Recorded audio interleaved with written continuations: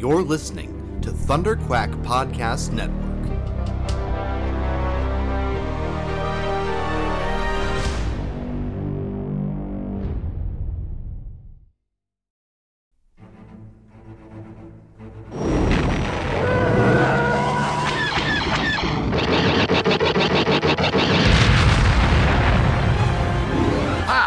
Got him. That should keep the first order off our backs. Nice work, Paul. Tim, are we set to make the jump? Yep. The engines are primed and coordinates for the rendezvous are set. All right, strap in and let's get this intel delivered to the Resistance. Punch it! You're listening to Star Wars, The Saga Continues. Your hosts, Kyle Avery, Tim Gerasi, and Paul Herman are scouring the HoloNet for news and bringing you all of the latest updates on the future of the Star Wars universe. And the future is bright indeed, so we invite you to join us on this exciting journey as the saga continues. Hey there, Star Wars fans, and welcome back to another episode of Star Wars The Saga Continues, your podcast for all the latest news, rumors, and updates on all the cool and exciting projects coming up in the Star Wars universe. As always, I'm your host, Kyle, and we've got the whole gang back together again for this one. We've got Tim and Paul with us. How's it going, guys? It's going good. I'm in a great Star Wars mood. I have officially started my Star Wars Rebels rewatch in the lead up to Ahsoka last night. So it's fun going back to watch those early season 1 episodes of Rebels, because it's been a long time since I've watched those, and they're still really good. I mean, it's going to be great just revisiting the whole series again leading up to Ahsoka. So yeah, I am doing great in the world of Star Wars. Yeah, I'm kind of, I think we talked about it a while ago. I'm not sure if we did it on the air or if behind, after or before recording, but I think I talked about how I think that Rebels season 1 is my second favorite season overall. Because after season 4, of course, because that's the GOAT. That's the greatest of all time right there. Every episode in that's a must watch in that season. Not every episode, but it's pretty close. Like, none's coming to mind. Well, it's been a while since I'm gonna rewatch season 4 before Ahsoka, but it's been a while. But I remember there's that one episode where like the Seth Green voices an alien. It's not like the worst episode. Okay, I actually forgot about that one. Yeah, that one like they have to. Season 4. Oh, does he play the guy that like the commander of the little like they have to take over? Yeah, or whatever? it's like, but that's still an important part of the story, though. Like, no, it's not. It's just kind of it's people. I think what I've kind of figured out is I think some people mistake or they'll say a decompressed story is filler. And I think that is a great example of it's not filler, but it's a decompressed story. It's just stretched out too thin, which we might want to get into that. We'll get into more of that kind of stuff a little bit, I think, in the Mando season 3 retrospective a little bit.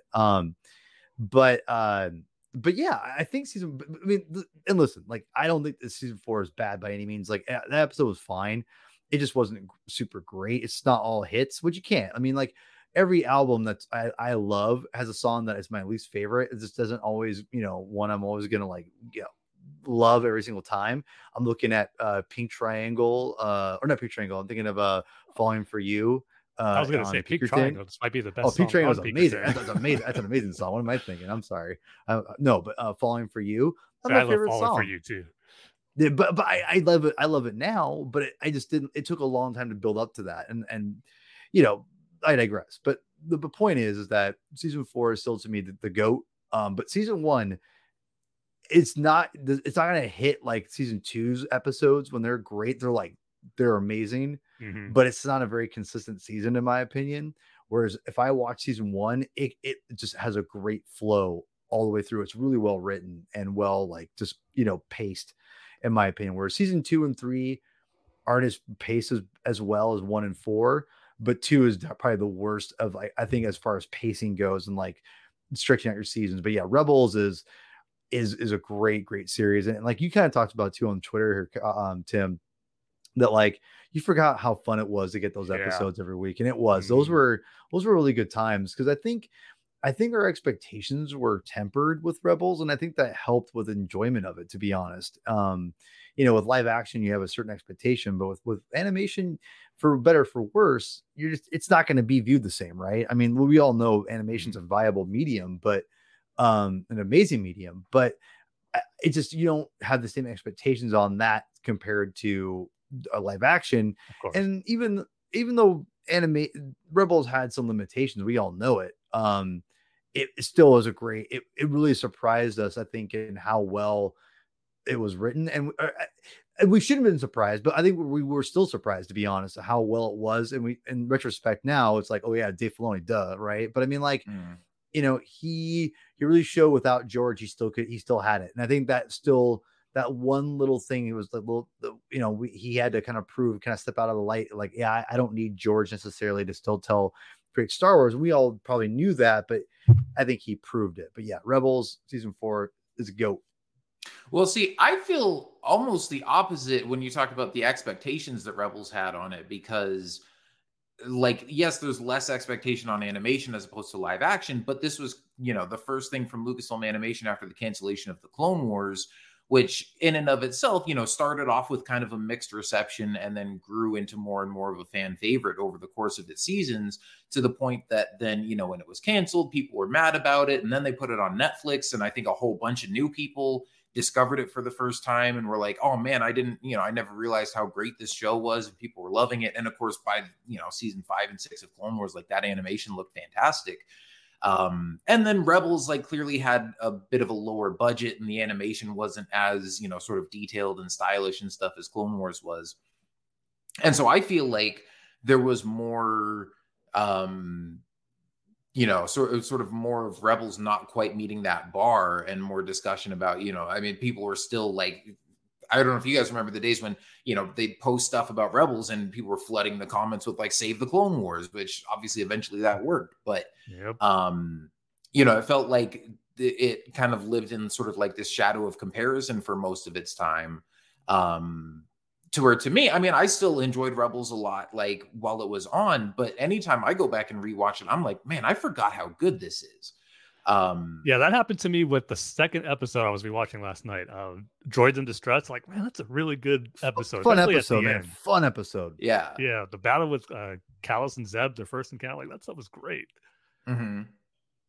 Yeah. And I mean, that's the other thing too. I mean, with the way that Rebels just kind of tells this continuous narrative, I mean, there are certain episodes where, like, there's sort of one main story thing that happens, and that's kind of like the one thing you remember from it, and then you rewatch the episode and you're like, oh, I forgot that all this other stuff happened before or after. Or, you know, they spend half the episode on this whole different planet, and there's this whole other setup before, you know, just the R2-D2 and C-3PO story or whatever. But anyway, we're getting way off on this Rebels tangent. That was not what we were planning on talking about for this episode, but now this is making me think that maybe for our next episode before Ahsoka comes out, we should maybe do kind of a Rebels you know, retrospective, or maybe even a commentary on a couple Rebels episodes or something like that. But, all right.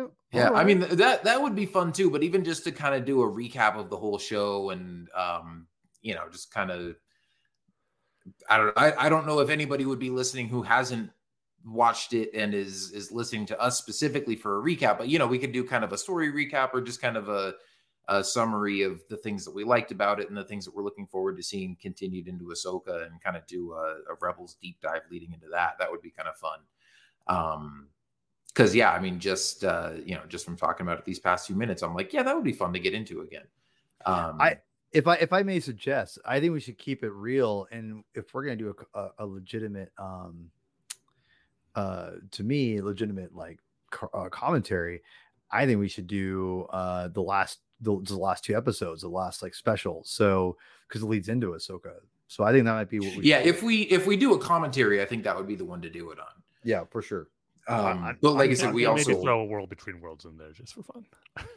Well, true, because we could. But I think there's one more episode before that, though. That could end up being kind of a long one. I mean, it still would only be like 2 hours. We could just do a 4-episode Rebels commentary. I mean, I wouldn't say no. But I think it would also be fun to just kind of do a look back on the whole show, and, you know, all the storylines from season 1 into. I mean, that's one of the things I love about Rebels, is the sort of the overarching story from season 1 to 4. And, you know, again, when you rewatch it, like, there's some stuff in those early couple seasons that pays off at the end that you're like, oh, I didn't, you know, you sometimes forget how much of a good connected linear story the whole thing is. But yeah, so that's definitely something we'll look into and something we'll revisit and talk about more before Ahsoka comes out.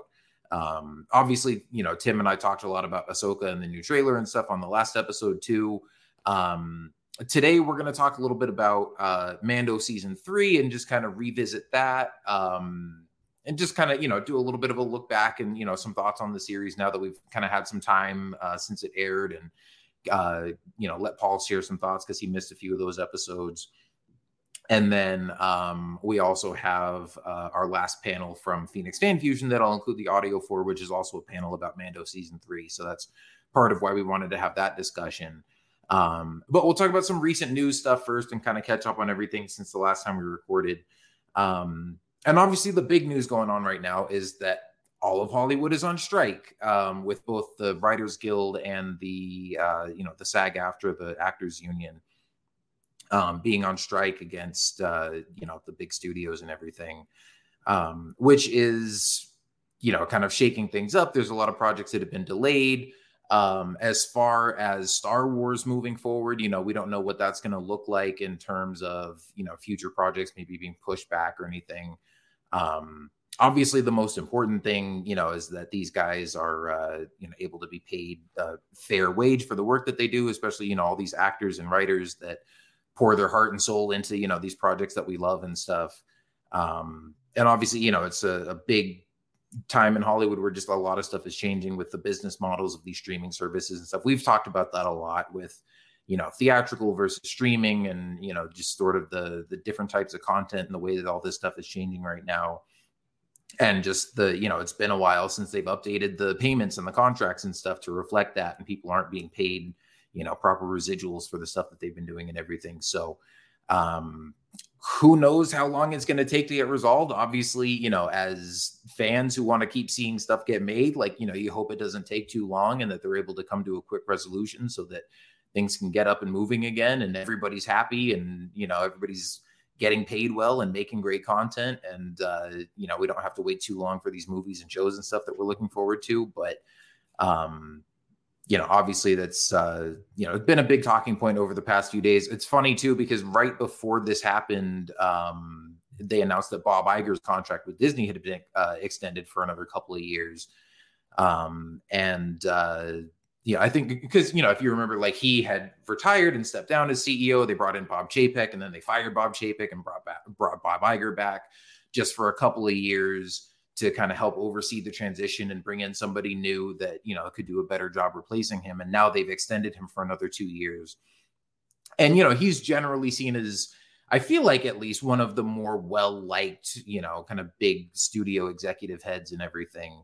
And people certainly, seem to be glad when he was brought back and all that. But then, he's made some controversial comments about the strike and everything that, seem kind of tone deaf and saying that it's, it's not a good time or they're being unrealistic or whatever. And it's like, well, yeah, it's not a good time because there's all this other stuff that's kind of being upended right now. But in the midst of that, you can't just not pay people. So, he's, now suddenly not too popular right now because of all that.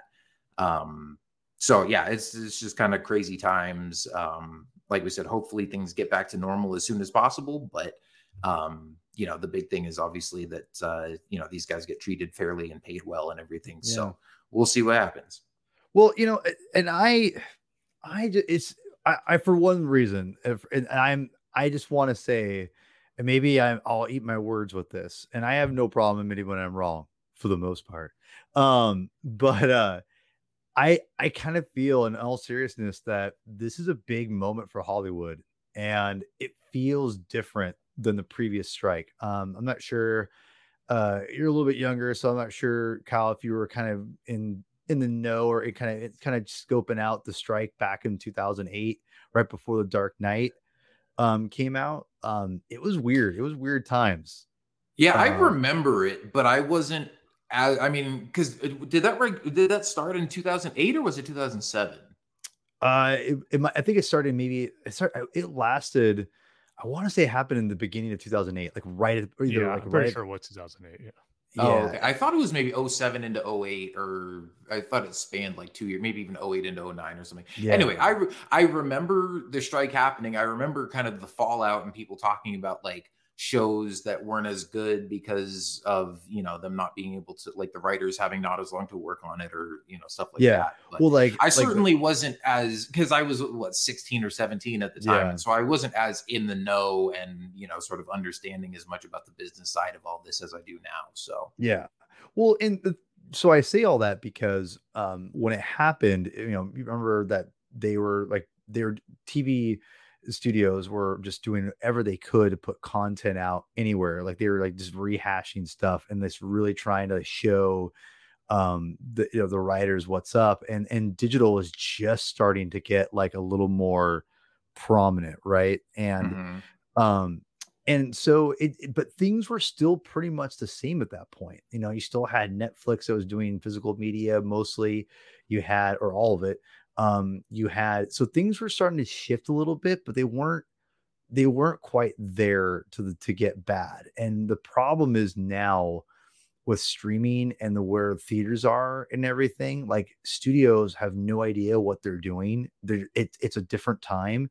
And now the writers and the creative people are actually putting their foot down saying, hey, Mr. Bob Iger, you, instead of getting, 25 million a year, why don't you only get maybe 15 million a year and take some of that, and give it back to the creative force. I mean, we live in I've said before, we live in a country that is generated and built on big business, period. And this is coming from a punk rocker who I'm very much about being like your own person and being independent as much as possible. That's why George is always he's the greatest of all time, because he's punk rock for, and he's not literally punk rock, but he's punk rock mindset of just doing his own thing and within the studio landscape. Yeah, exactly. It's pretty amazing, actually. But so right now what we're stuck with is, Disney Plus, Bob Iger put a lot of his eggs in one basket, and, people like want to, throw, what's his name, under, Chapek under the bus, which rightfully so. He kind of went, he kind of was belligerent and tone deaf. Talk about tone deaf. But Bob Iger set him up a little bit in a wrong way. And I think Bob Iger was kind of right and kind of wrong. I think Bob knew where the future was going. He probably knew that Disney had to really go heavy on Disney Plus and have everything under one roof and have that one-stop shop kind of a thing. The problem is that it's not sustainable for the amount of content that they need to kind of keep people interested in their thing and their streaming service. And now, as a result of that, with streaming booming, plus with the pandemic, it has now killed theaters to an extent of where the whole theater landscape of how they do things and run things, and how the studios used to get a bunch of money from the theater, all that, you know what I'm saying? That whole program, you could say, the old way of thinking is now crumbling itself. So you have this new way that is crumbling because they can't figure out how to make this work. And now the old way is crumbling because people don't want to spend a ridiculous amount of money for a movie that, is going to be put on their streaming service in like a month. And, and so right now, all the big studios are like, what do we do? And we're in a very weird time. And I'll be honest, I think this strike's going to go on way longer than people want it to, for both sides. And I think that's going to get ugly. It's getting ugly already. And I think the studios right now they're scared because, again, because anywhere, no one wants to change. But right now, who doesn't want to change? It's the studios, because they have right now their whole old way of making money and generating millions and billions of dollars is now going to be in jeopardy. And if they don't figure it out, and because to me, it's the studios need to figure out what kind of model they want. And then if they want to keep the theater model going, they need to figure something else out and work with the studio or with the theater owners or whatever, and figure that out, because we're in a time where we may not get theaters. I think there's a healthy balance between theaters and Disney Plus and streaming services, but the studios need to figure out what that is, and they might have to make some sacrifices.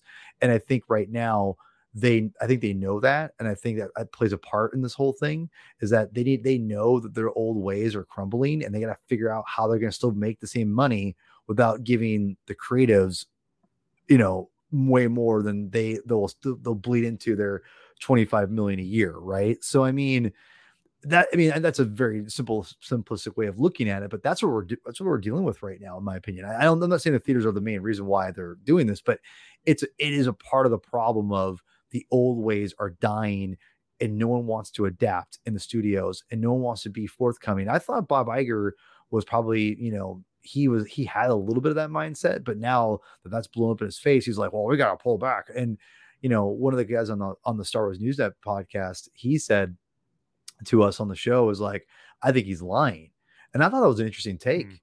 I don't know if I agree with it, but to be honest, I'm like, I could see that mindset of like, oh, we have to make less because I think he's telling the truth to some extent. I think he realizes they have to pull back because, one, it's kind of ruined Marvel. You're talking about on his comments about cutting back on the Star Wars and Marvel stuff?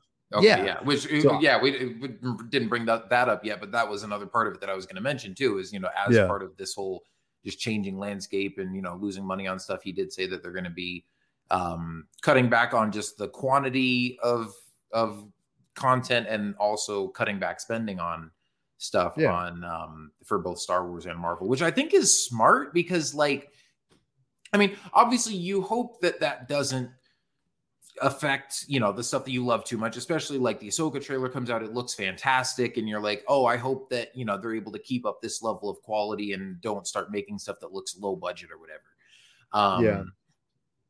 But I think what that means more, because he's talked about this before too, about prioritizing quality over quantity, and as we know, it seems like at this point we're probably not getting a season 2 of Book of Boba Fett, we're probably not getting a season 2 of Obi-Wan Kenobi, which were things that were kind of on the table as possibilities, but were never confirmed. And those seem like kind of easy things to scrap for cost-cutting reasons. I don't know. I don't know about that. Like, and hear me out. Like, this is what I'm going to say is that because I think it goes more to Marvel than Star Wars, because I think, in my opinion, Star Wars is what's driving Disney Plus more than Marvel. And this is from a Marvel zombie. I think Marvel, and honestly, I think this is where I think Chapek ruined Marvel essentially, in my opinion, because Chapek's the one that was like, he's one who pretty much made them do all these different series. It seems like, and now they're, and listen, I think the Marvel series for the most part have been okay. They're not been as strong as I want them to be, but like Secret Invasion, no one's really watching that, but it's one of the better Marvel shows, in my opinion. Yeah, I'll be honest, I've still only watched the first episode of Secret Invasion, and I enjoyed it. I'm probably still going to watch the rest of it at some point. I just wasn't like, it didn't hook me to where I'm like, oh man, I got to keep coming back to this. But like just visually and like production wise, it seemed like, your average decent run of the mill, like TV spy thriller kind of thing. Thank you. And then I saw something on Twitter that like it cost like $212 million to produce or something like that, which that's the type of money that they put into, House of the Dragon or something like that. In fact, I think that's similar to what Andor cost. And Andor was 12 episodes. Secret Invasion is 6 or 8 or something like that. And so it's like, how in the world do you end up spending $200 million on that? Like, again, I'm not even saying that it's a bad show or anything, but it definitely does not look like the type of show that costs that much money to produce. So I'm sure that's one of the things he's talking about in like scaling back on how much they're spending on some of this stuff. Yeah, that's just ridiculous. Well, and Tim, I'll let you get in here on this. I'm sorry. I had a lot to say, obviously, but the thing is with Marvel is that, and this is why I'm bringing Marvel and Star Wars together, is I feel that Star Wars drives Disney Plus way more than Marvel. Marvel is it's kind of like the add-on, like to kind of keep people like, oh yeah, like I love Star Wars, I'm gonna get it for Star Wars, but I guess I'll save it for Marvel too. I think they relied on that, and they over flooded themselves, and they ruined what they could be using to their advantage. I brought up the fact that why would you have the Mandalorian and oh my God, Bad Batch going on at the same time? I'm not saying like animations like why people would keep Disney Plus, but it's why would you cannibalize yourself that way? Like you're just not utilizing your content the right way at all. And, and that's what doesn't make sense to me. Like you had like She-Hulk and everything else was so like bunched up with other things. It's like, what are you guys doing? And I think that to me, and it's is not like they were in a position where they had to bunch it up because they had so much other content that had to get out. Exactly. So I feel like because they're afraid of losing subs, they had to like, and I think they realize it's a losing game because you can't keep putting out this content because you're not going to. And I've said this for a long time. There's a ceiling, and they've reached the ceiling. And I think they realize, oh wait, we reached the ceiling, and we've also kind of damaged one of our, in my opinion, we've damaged one of their franchises. One of their golden gooses because they went too much to the well. And, I think Star Wars, because they were in the situation it was in before, which was like, again, I like the sequel trilogy, but it didn't leave a lot of people like, it's more controversial at this point in its career. Star Wars is in a weird place. And the Mandalorian was kind of like this, was the spearhead for obviously the whole app. And so now Star Wars has kind of made Disney Plus what it is, in my opinion, and it's kind of sustained it. I mean, yeah, was Book of Boba Fett amazing? It wasn't amazing, but people still watched it. People still watch Obi-Wan Kenobi a ton. The Star Wars is driving it. So I feel like there's a place for it, but it needs to be toned down. Especially, I think it's more so Marvel. Marvel has way too much going on, and they need to pull it back. And I think right now, and I'll end it here, I think when the studios can figure out like how can we utilize our Disney Plus, our streaming app, but also how we can utilize movie theaters and any avenue we can, like gasp. I know this is not a very big money making market, but physical media thing, whatever you can do to make extra money, do it. Like, I just don't get like why Disney doesn't just say, let's make some extra money. We're hemorrhaging money. Why don't we put out gasp Mandalorian season 1 on 4K on a special like $150 set? You have my money, and you have all of our, and you don't think even if people who don't even own 4Ks are going to buy that because they're collectors, like, guys, like, figure it out. I mean, like, this is not rocket science. Ever Sean from Marvel News goes like, it makes them make as much money. I mean, you're right. I'm not arguing that. Like, I'm not saying like it's the same thing, like one for one, but why not make an extra couple $100 million opposed to nothing? Like, Disney Plus is not, it's you found the ceiling, and the floor, they're going to find the floor soon. And when I've said before too, they reached the ceiling, it's there. And now they got to find where the floor is. Once they find the floor, that's when the 4Ks and that physical media will start coming out. So it's a weird time. 8K by then. We'll see. Oh, yeah, whatever. Well, I have a limited understanding of how all this works from the business side, but I assume part of the reason that they don't do physical releases of that stuff is because maybe out of a fear. I know you're saying that some people, are just going to get it as collectors anyways, but I'm sure there are some people that maybe have Disney Plus just for the Star Wars stuff. And if you can buy, especially a higher quality 4K disc of The Mandalorian, then maybe you're going to cancel your Disney Plus subscription and just watch the stuff that you can buy on physical media.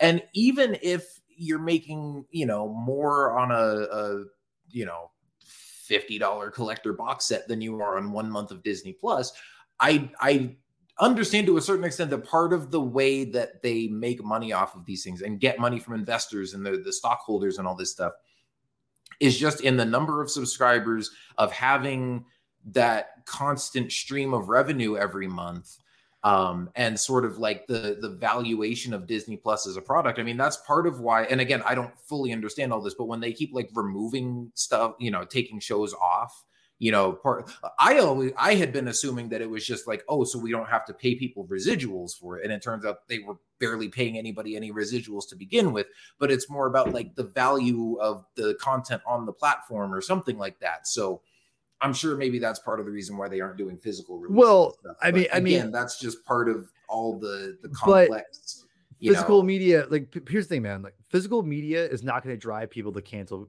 Disney Plus. It's that maybe a few, but not enough to make it like them fear. There's no way, especially because everyone tries to argue with me, no one buys physical media. Well, you're right. Then why are they so scared? If no one buys physical media, then why are they scared to release it?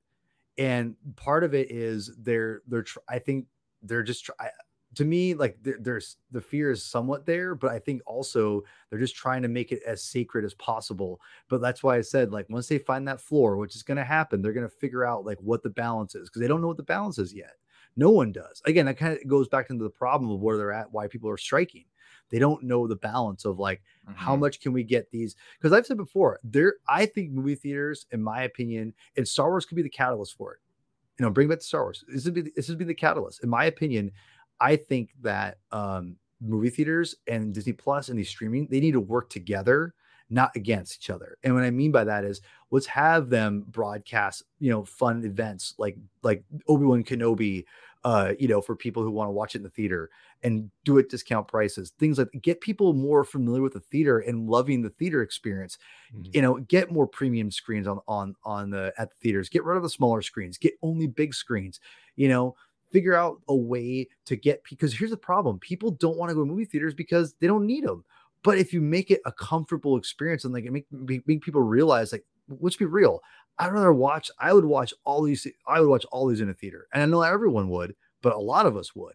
And I feel like if the more we work with the theater and we get people more used to going back to the theater, they'll be more inclined to be like, I want to go see Barbie on the big screen because, they're going to, obviously, but like, because it's a huge movie right now. I'm not going to go see it, but that's beside the point. But again, for me, like, hey, maybe the fact, if I wasn't into the theater as much, maybe, I'd be more inclined to do it if I was going to a theater more often. You see what I'm saying? I feel like there's a way to make this all work together, including the physical media. But because let's be real, studios, they are greedy, and they are just stubborn as hell. And that's why I think we don't have physical media of this stuff. I think Disney is being very stubborn, and they're being very, because look at Warner Brothers. They have their own app and they release everything on physical media. Everything.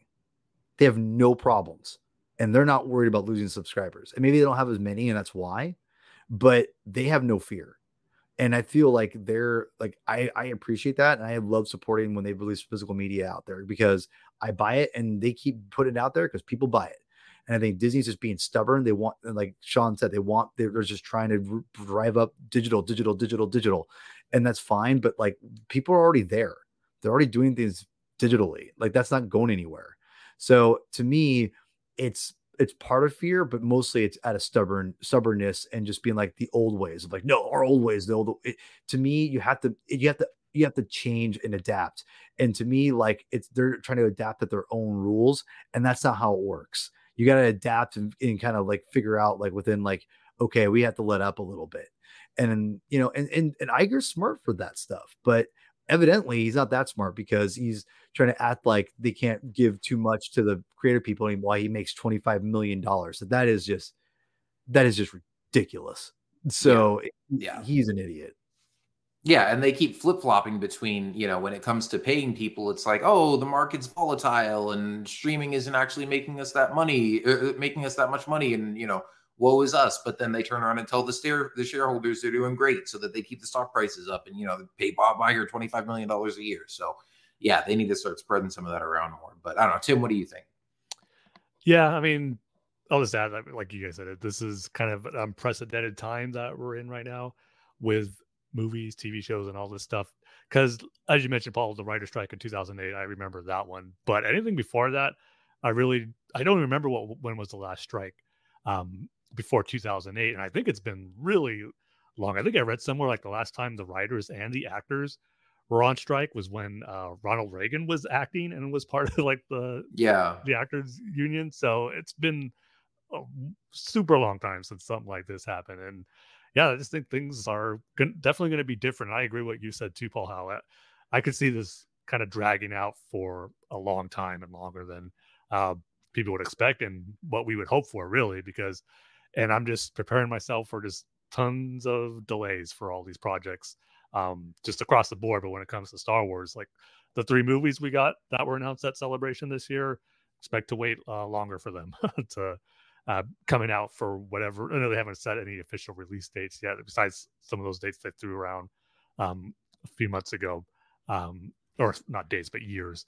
But I just think it's going to be longer now for all this stuff because of what's going on. I mean, not having writers working, actors working, I mean, that's a huge deal. So yeah, it's just a strange time to be involved with all this stuff now with when it comes to entertainment in the movies and TV show business, with all the stuff that we love talking about. But at the same time, it's like it has to be done for these creative people, actors and writers, to get what they deserve, because we wouldn't be enjoying all this great stuff, all this great content that we've gotten over the years if it's not for them. So for all these talented people who bring us such joy and entertainment, yeah, it's going to be worth it to kind of hold off to make sure they get what they're owed, and so they can continue to give us all this great stuff. But it is just such a strange time to be in the midst right now, with, you know, in the midst of summer movie season, some big movies that we got already this year. I think it's been a great year for movies, and so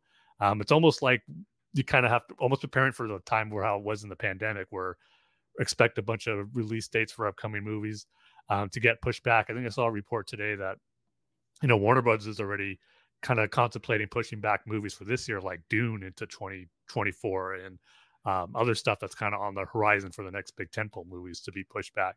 So it's almost like we're heading back to that period again, where how it was in the pandemic, where just there might be a period where there are no movies or big movies to go out and see it until not during this time when the strike gets resolved. Because even when it gets resolved, if it goes for a long time, they're just the aftermath and the effects afterwards. It's going to be it's not like all that stuff is suddenly going to be ready to come out.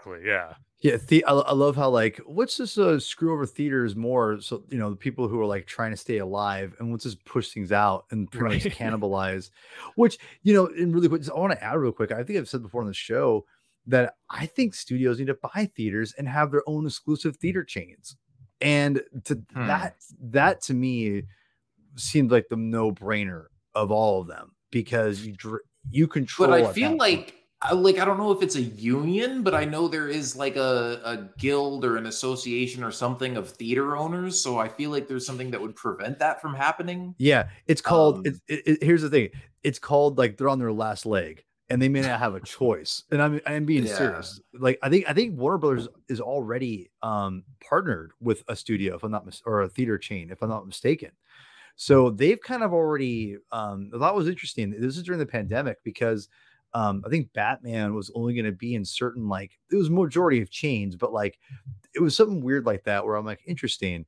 So to me, that'll be dissolved, because what's going to happen is because they're already in bankruptcy. If the theaters cannot sustain, or how about this, if the studios can't figure out a way to release movies the right way, instead of like, let's release all these movies in the summer, and just can't, you know, it's just like idiots, you know, and actually like spread things out and let theaters, and like work with theaters to try to get people into the theaters more, then they may not have a choice, because they're gonna be like, we can't stay open.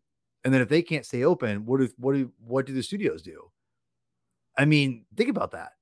If the theaters can't stay open because they're not making enough money off these movies that are coming out, like the summer's a great example. Everyone wants the bull crap on the Flash, you know, and you can say what you want with the movie, and everyone just talks about how it was a huge bomb, you know, and everything. But the thing is, like, this is, you know, this to me, this is look at, you know, Indiana Jones, you look at the Transformers movie, they all underperformed. Even Mission Impossible, I think, didn't do as good as they were anticipating. Mission Impossible is going to make all its money back, but it's like it kind of underperformed. It didn't do bad, but it kind of underperformed what they wanted it to do, and it's got to get completely destroyed by Barbenheimer. So I mean, they're in a weird state right now, and they really have no choice but to look at things, and studios may just not have a choice, you know, because if they lose theaters, let's just say those guys go, you know what, we're shutting down, we can't stay open. What are they going to do? Because that money making aspect will be gone. And I'm not saying it's going to happen next week, but in the next 8-10 years, it could legitimately be, they could be done. And who picks up the mantle after that? Will it be the studios? I don't know. Yeah, I don't know. We'll see. I mean, it's hard for me to gauge because I feel like every movie I've been to this summer has been pretty full. I mean, even like I saw The Flash, and I know that one didn't make a lot of money, but I saw it opening weekend, and like the theater was pretty packed. I've seen Spider-Verse 5 times, and like all of those showings were packed out. Even Indiana Jones, like I've seen that twice now, and all those showings are pretty full. But so, dude, like, but they're not like. But that's what. Oh no, I know. Well, that's what I'm saying. Like I know that the box office is down, but I'm just saying, like, for me personally, when I go to a theater, it's not like it's dead and there's nobody there.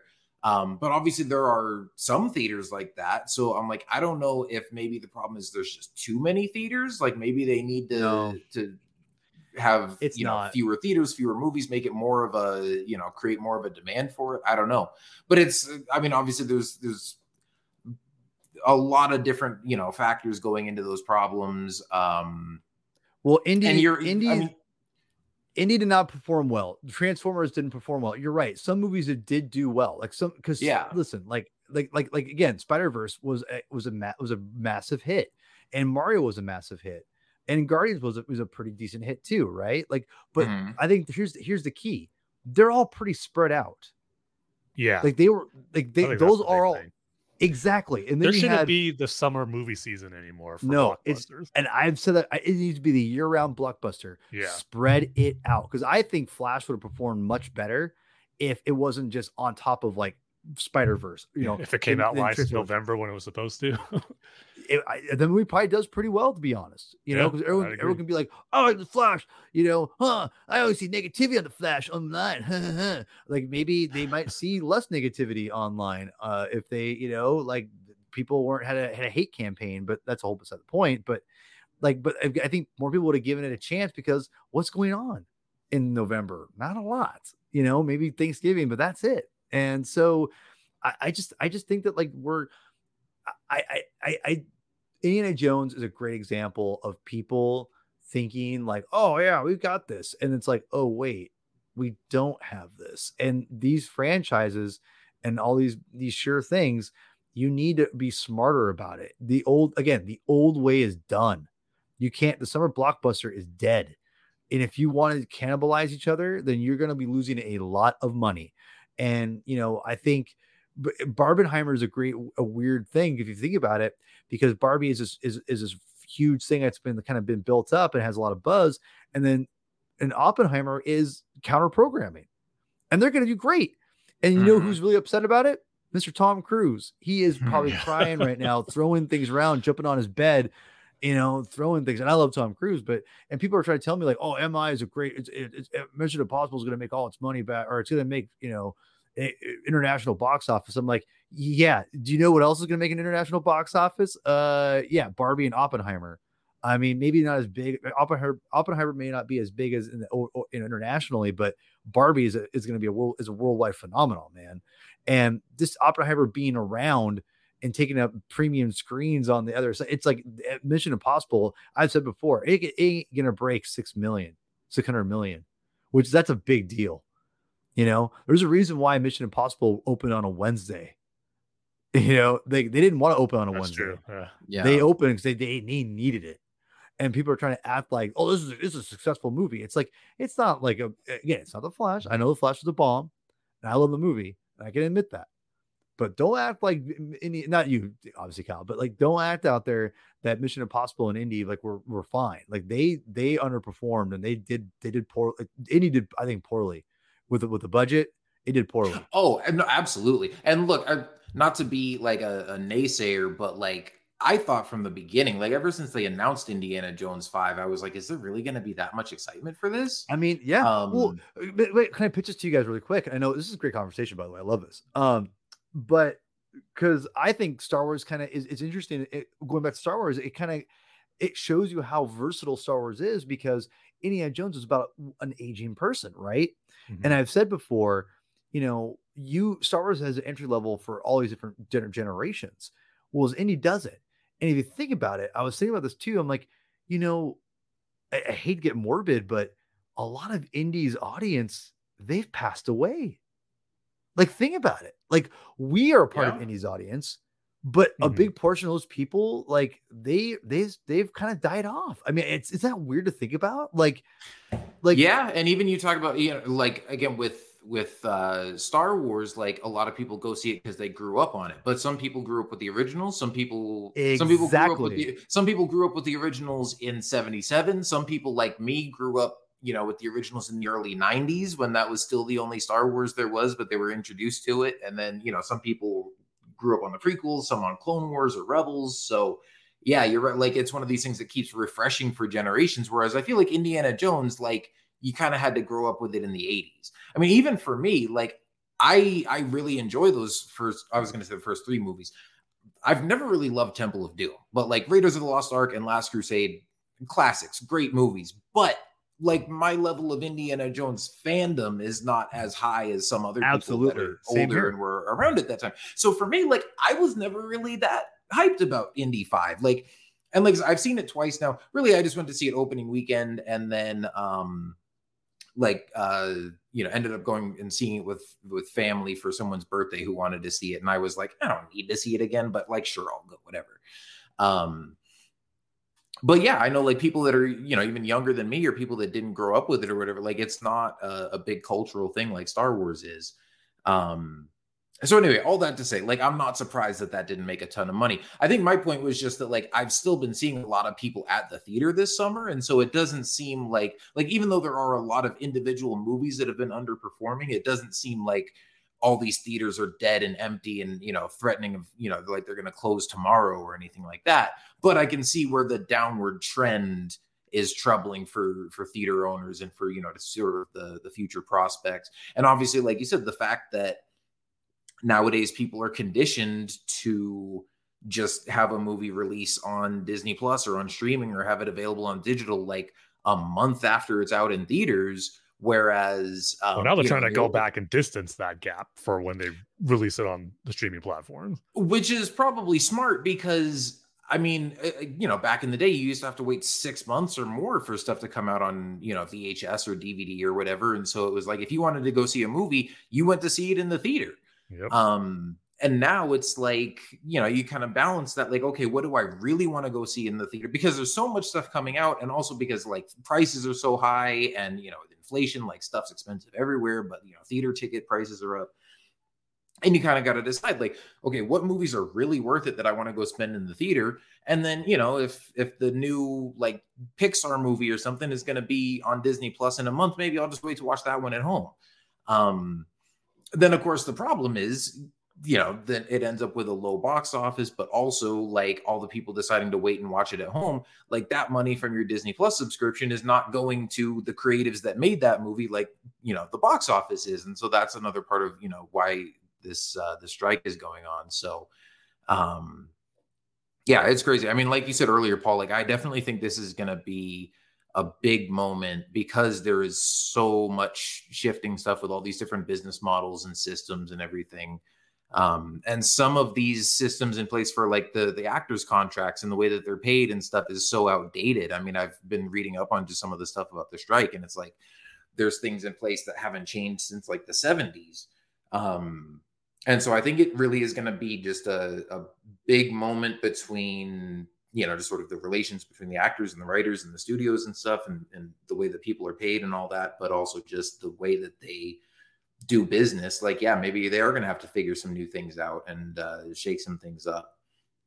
But yeah, it'll be interesting to see sort of the long-term effects of all that. I mean, the other part of it that we haven't really even touched on, I mean, part of the thing, it's kind of like the issues that people are striking over. It's kind of two big things. One is just the, the residuals and the payments and people, not being paid living wages.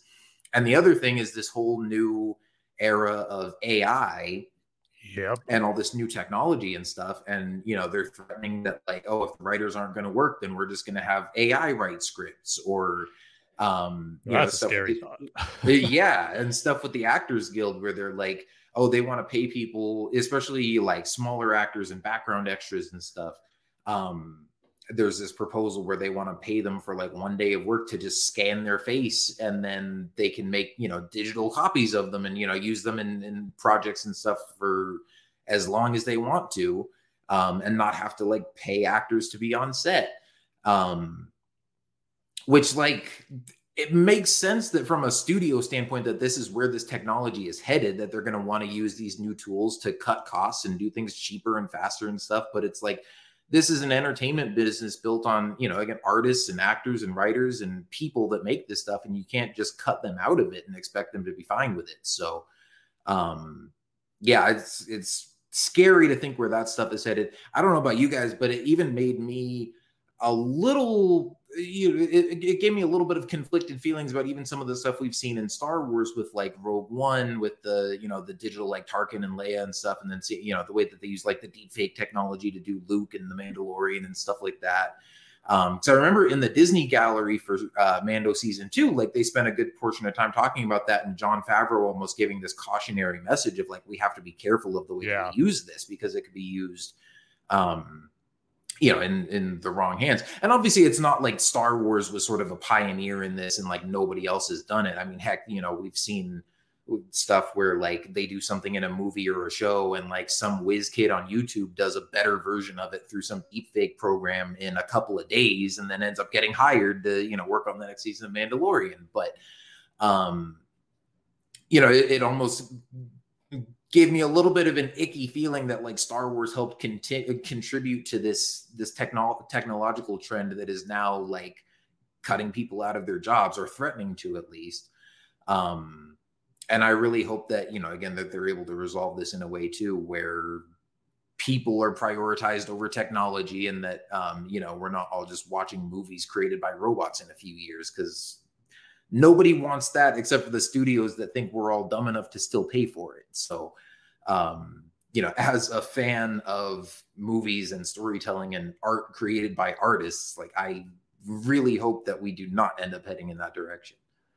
Yeah, it's what Lucas always preached, as far as like him innovating all the digital technology and special effects, as far as making sure it's just being used as a tool to tell your stories, and not like to fully take over like the scary like scenarios that kind of a lot of people are afraid of might happen with AI. But that's why I think right now, as far as what's been used in Star Wars, for what we've seen in The Mandalorian, that's like, I think, just the best way to be doing it right now, where you got the actual actor there performing with Mark Hamill, but using that technology that's there. It's a great piece of technology to use as a tool to tell a story you wouldn't be able to before with a character like Luke at that point in his life. But again, you still have a performance there with Mark Hamill being on there and having his blessing to do it. So I think that's the important part of it too, because you don't want just studios and filmmakers to be doing all this stuff to recreate actors without their permission or their approval, and just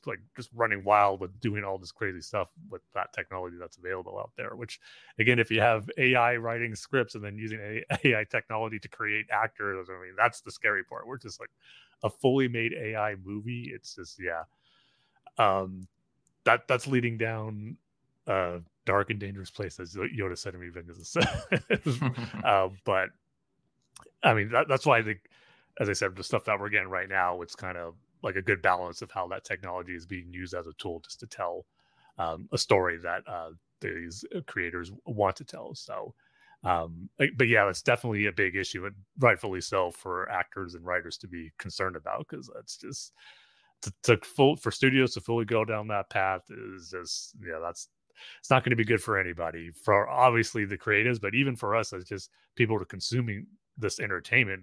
The quality is not going to be the same no matter how good this AI technology is going to be. You just need that human element. You need like that blood, sweat, and tears that these creative, talented people put into their work, and that they're so passionate about. Like AI technology is not going to be about passionate to tell a particular story like someone would. So it's just got to be a right balance. I as far as like AI, as far as writing scripts and all that stuff, that should just be never be used at all. But as far as like for visual effects technology, I think that's where you have to have a good balance. I think it is a good tool and a bit of technology to use when in certain cases and when needed to tell your story. So, but yeah, it's definitely one of the bigger issues involved with the strike, and one that hopefully the studio's executives kind of see the potential danger that lies in there if they're really trying to push it. And that should be something where they really concede to whatever demands they have for that to the actors and writers on that front. Yeah, definitely. It'll be interesting to see where it all goes. But yeah, I mean, you're right. Like it is like for visual effects and stuff, it's a good tool to use. The digital replacement and stuff, but even that is like not entirely necessary, because like with Luke, for example, in The Mandalorian, like you could just have an actor play that part. And I feel like part of the reason, like, is it cool to have a Luke cameo where he looks exactly like a young Mark Hamill? Like, sure. But I feel like even part of that is also like a studio driven money decision, because we know like, oh, they recast a young Han Solo for Solo, and then that movie didn't perform as well as they wanted it to. And so now it's like, they're like, oh, well, we have the technology. Let's just make them look exactly like the original trilogy actors. Like, I hope that in Dave's movie, especially if it does end up being like an Heir to the Empire adaptation and we get Han, Luke, and Leia as like major characters in that story, just recast them. I think that's gonna. I don't think they will. See, you might be right, but I mean, who knows? It could depend on the provisions of the strike too. Yeah, you're right. The way that this all plays out. I mean, that's sort of different from AI, because you still have visual effects artists that are creating that, as opposed to. I mean, I guess, you're right. The AI thing was more kind of with the, especially with the writers and, AI generated scripts and stuff. Whereas the actors, like, I don't know, it's sometimes the line gets blurred between what is like true artificial intelligence creating stuff versus what is people just, having a visual effects artist put somebody's face on something, which still is like, again, they're doing that to just try to get around like paying actors to be on set.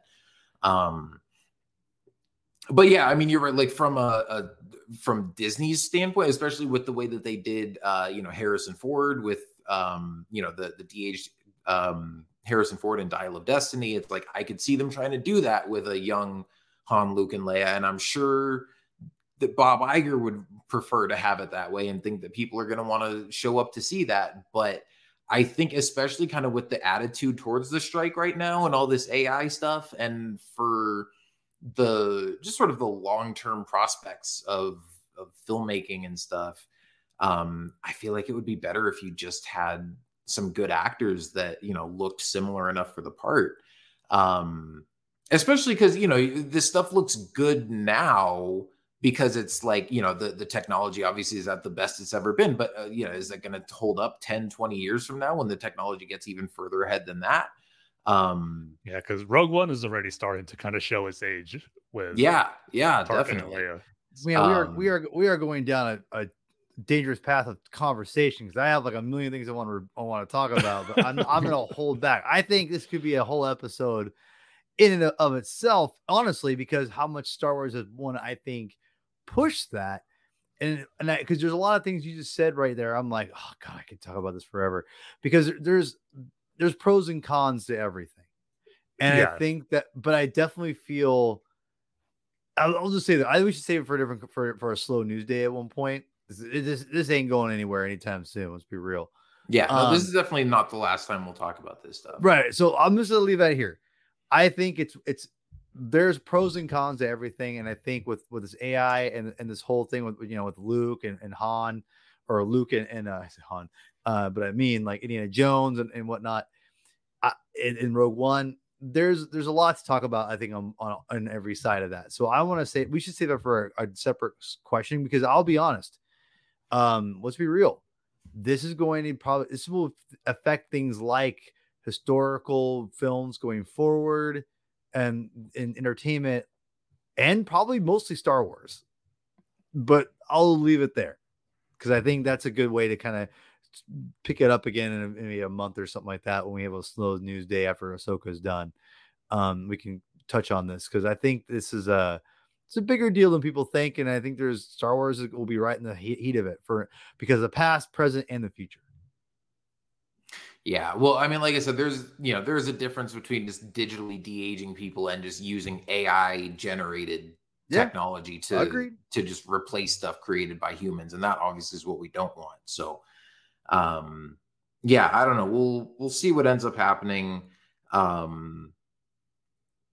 like I said, I think this really is going to be, shake some things up. We'll see what the after effects of this are.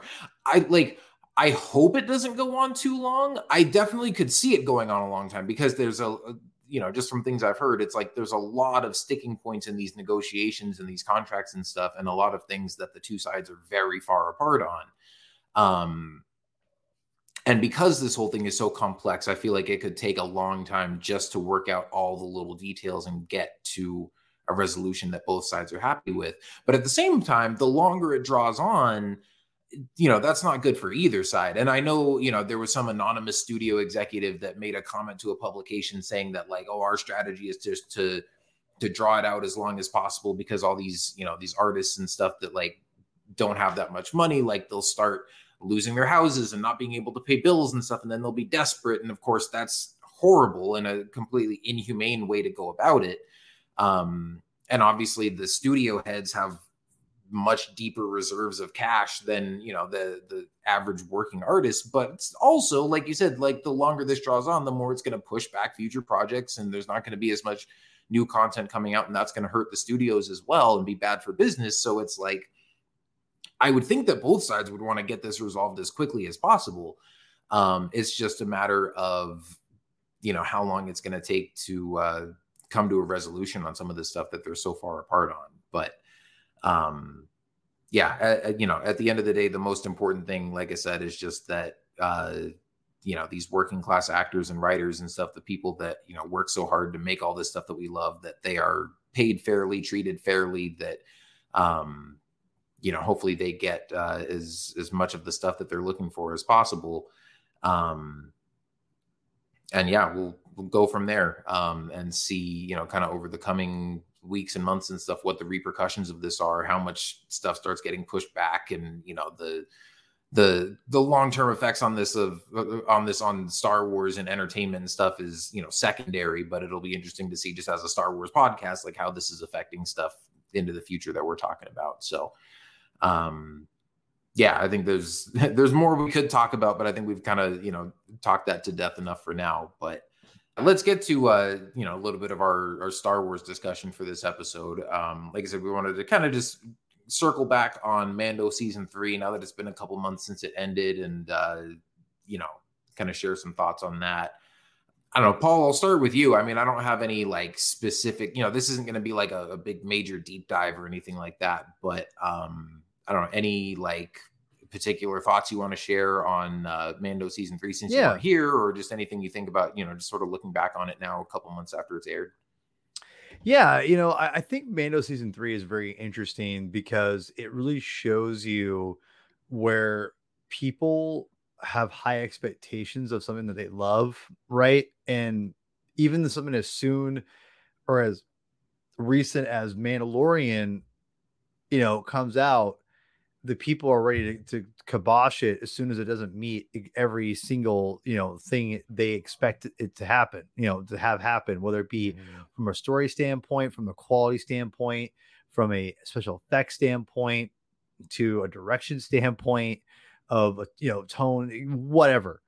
And it's amazing to me that people, and listen, I definitely have issues with this season. People are acting like this season is just like, no, this is no good. I'm just like, how are these people are insane. Like, I don't get it. Like, I just don't get it. I've seen people, people don't have to like it. That's fine. But it baffles me. And some of those people were really heavily critical on seasons 1 and 2. And I'd be like, hey, that's consistent. I get it. I don't feel, in my opinion, that season 3 was a drop off of quality by any means. I think it's just a different season. And with that, you have different strengths and weaknesses. I personally, if I take my heart out of the equation of just like of my enjoyment as a storyteller and as someone who likes to create stories and things like that, I will tell you that I think season 3 is much better than season 1. But season 1 also had a lot going for it because it was laying the foundation down. So it's hard for me to compare the two. But if I had to sit down and watch one or the other, I'd watch season 3, warts and all. And I think that season 3 has so much going for it that I feel like the highs hit really high. But the lows are a little bit lower than some of the other seasons. And that's, I think, where people are really critical of it. And I think one of the biggest contributors of why people don't like the season, as it feels like as a whole, right? At least from my opinion, from what I can tell, people who are on Twitter complaining, it feels like there's more complaints about this post Book of Boba Fett and Obi-Wan because of the pandemic and everything like that's been going on. And things were kind of weird there for a minute and what have you. I'll be honest, I think the first episode really hurt the season. I rewatched the first two episodes, most of the second episode that I didn't finish it, but I rewatched the last two episodes last week, and I've watched a bunch of them. I've watched The Pirate like a million times. I love that episode. But I rewatched the first episode today, and I was reminded, because I hadn't watched it in a while. And I was reminded of this was not a bad episode, but it's very anticlimactic, in my opinion. Like it's cool. There's really cool stuff that happens, but it's not like, yeah, I can't, you're right. We're here. We're back, baby. Like, it's not that. Mm-hmm. And I feel like season 2, episode 1 was that. And made people, and maybe that's unrealistic. I don't know. And maybe they have to really go hard on episode 1s for Star Wars for here on out. They have to, it's because I feel that also hurt Obi-Wan. I feel, because I rewatched Obi-Wan recently from like episode 2 on, and it to me that series is so good, but it has some warts on it that are really apparent, and part of it's being the pandemic, to be honest. It has a little bit of that Secret Invasion feel, in my opinion, Kyle. Like I've said that before, and I think that first episode did a lot of damage because it's got some great stuff in it, but it's got some clunkiness stuff in it where it's like with the Leia stuff. With Leia is great in that series, but that first episode with her and being chased, but seriously though, like and there are even some other scenes with her that you could tell the actress is not quite there. She hits her stride later on, but it's just not there initially. It's a little rough.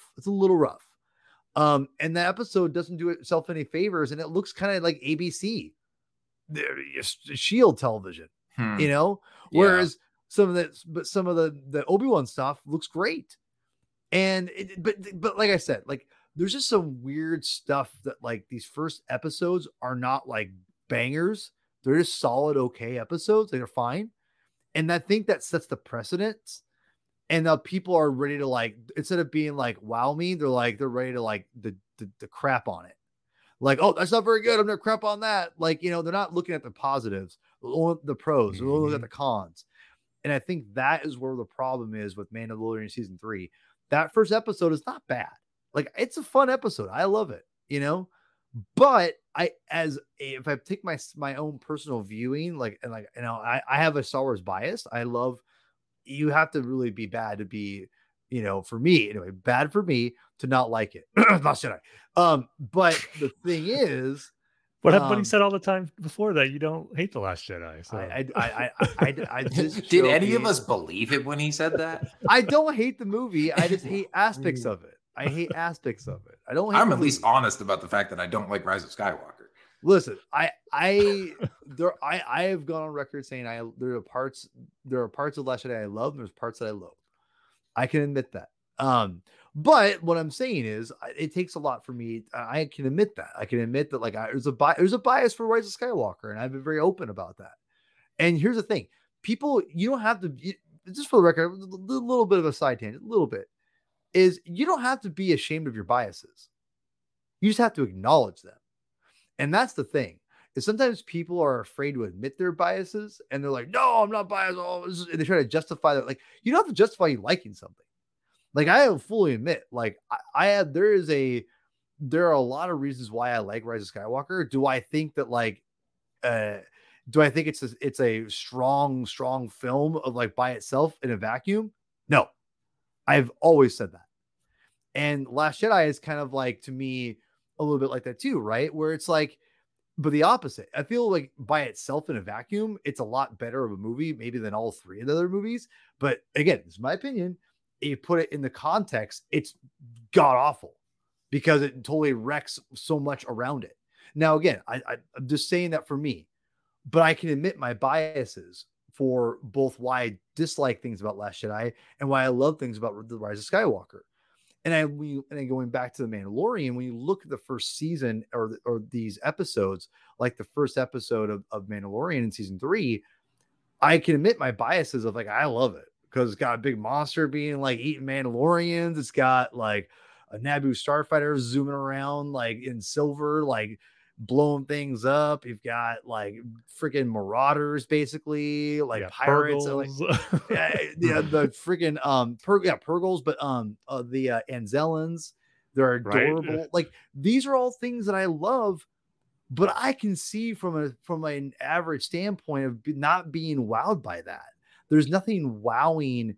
There's no spectacle in that, and some of it mostly looks pretty good. Like I don't think it has the ABC like Studio Shield feel like Obi-Wan and Book of Boba Fett does at times. There are times where Mandalorian does have that a little bit in this season 3, but season opening episode doesn't really have that in my opinion. The problem is it doesn't have the wow factor. The spectacle is not there, and I can admit where it could be like it's not the most engaging of episodes for an average viewer. I can see that, and I can acknowledge that. My bias is I love it. But for someone who wants to crap on it, that's an easy target. And that's the thing about it is that I can admit that. And I think that the first episode is not strong enough where people are it's going to grab people and get people ready to roll on season 2 or 3, excuse me. And I think, in fact, I would say Minds of Mandalore would have been that episode if they could somehow combine it like a little mini movie.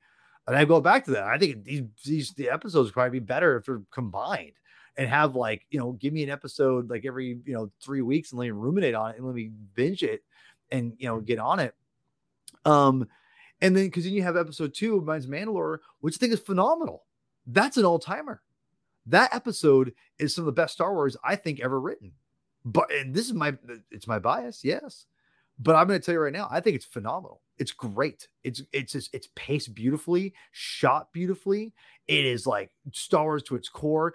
Phil Tippett did the monsters. Oh my God. Right. Like that's amazing. It looks incredible.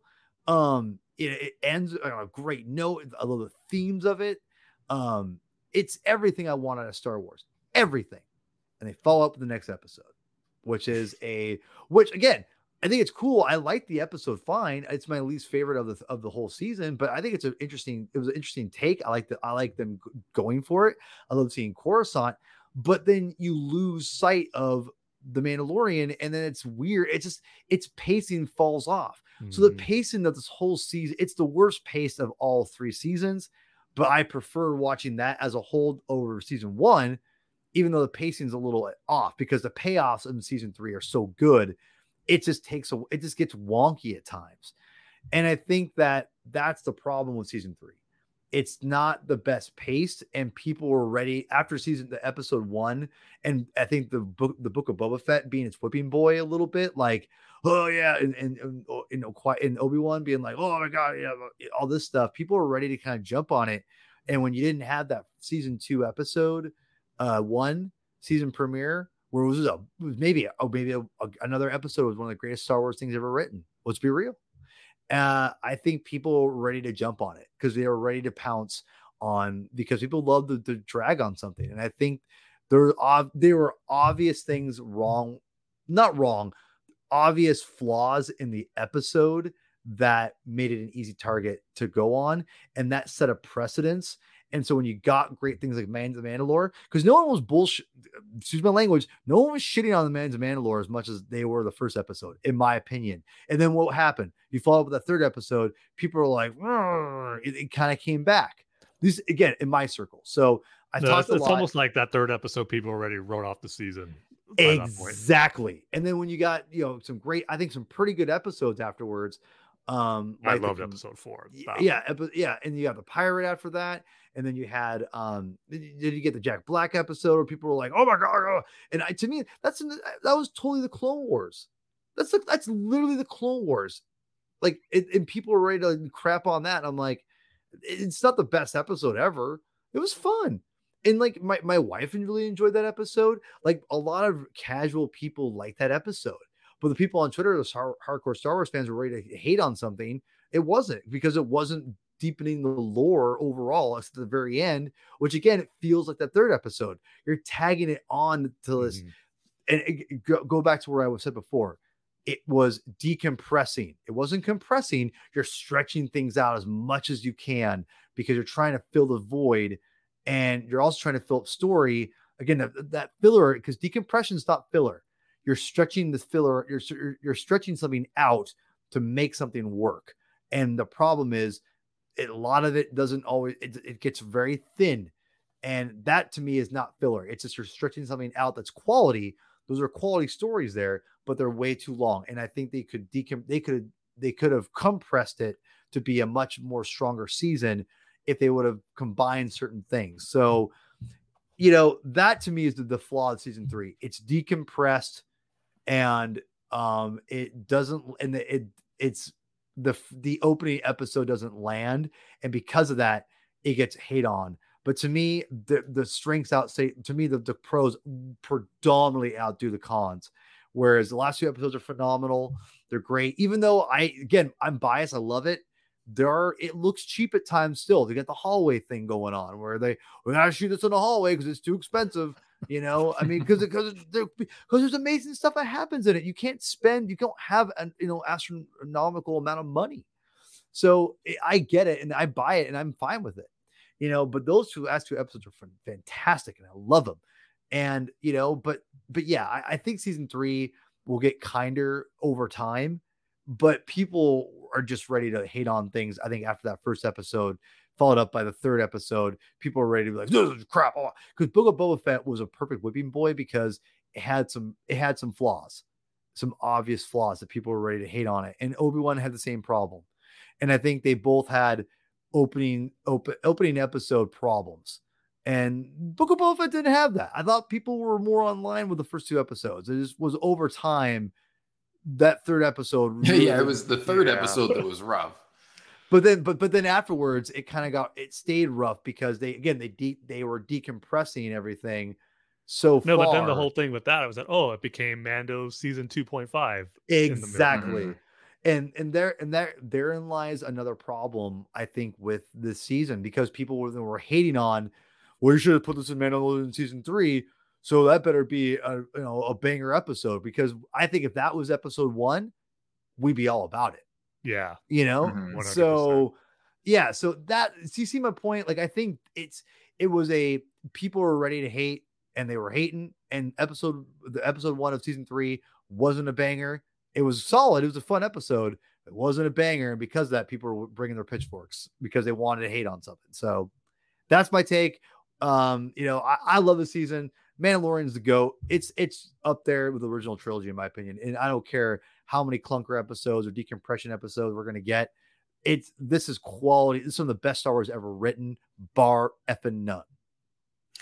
Yeah. I mean, if one thing I'll say, looking back in hindsight now, having seen Book of Boba Fett and Mando season 3, I do wish that they had saved those Mando episodes for season 3 so that we could have gotten some more story focused on Boba Fett and his storyline in Book of Boba.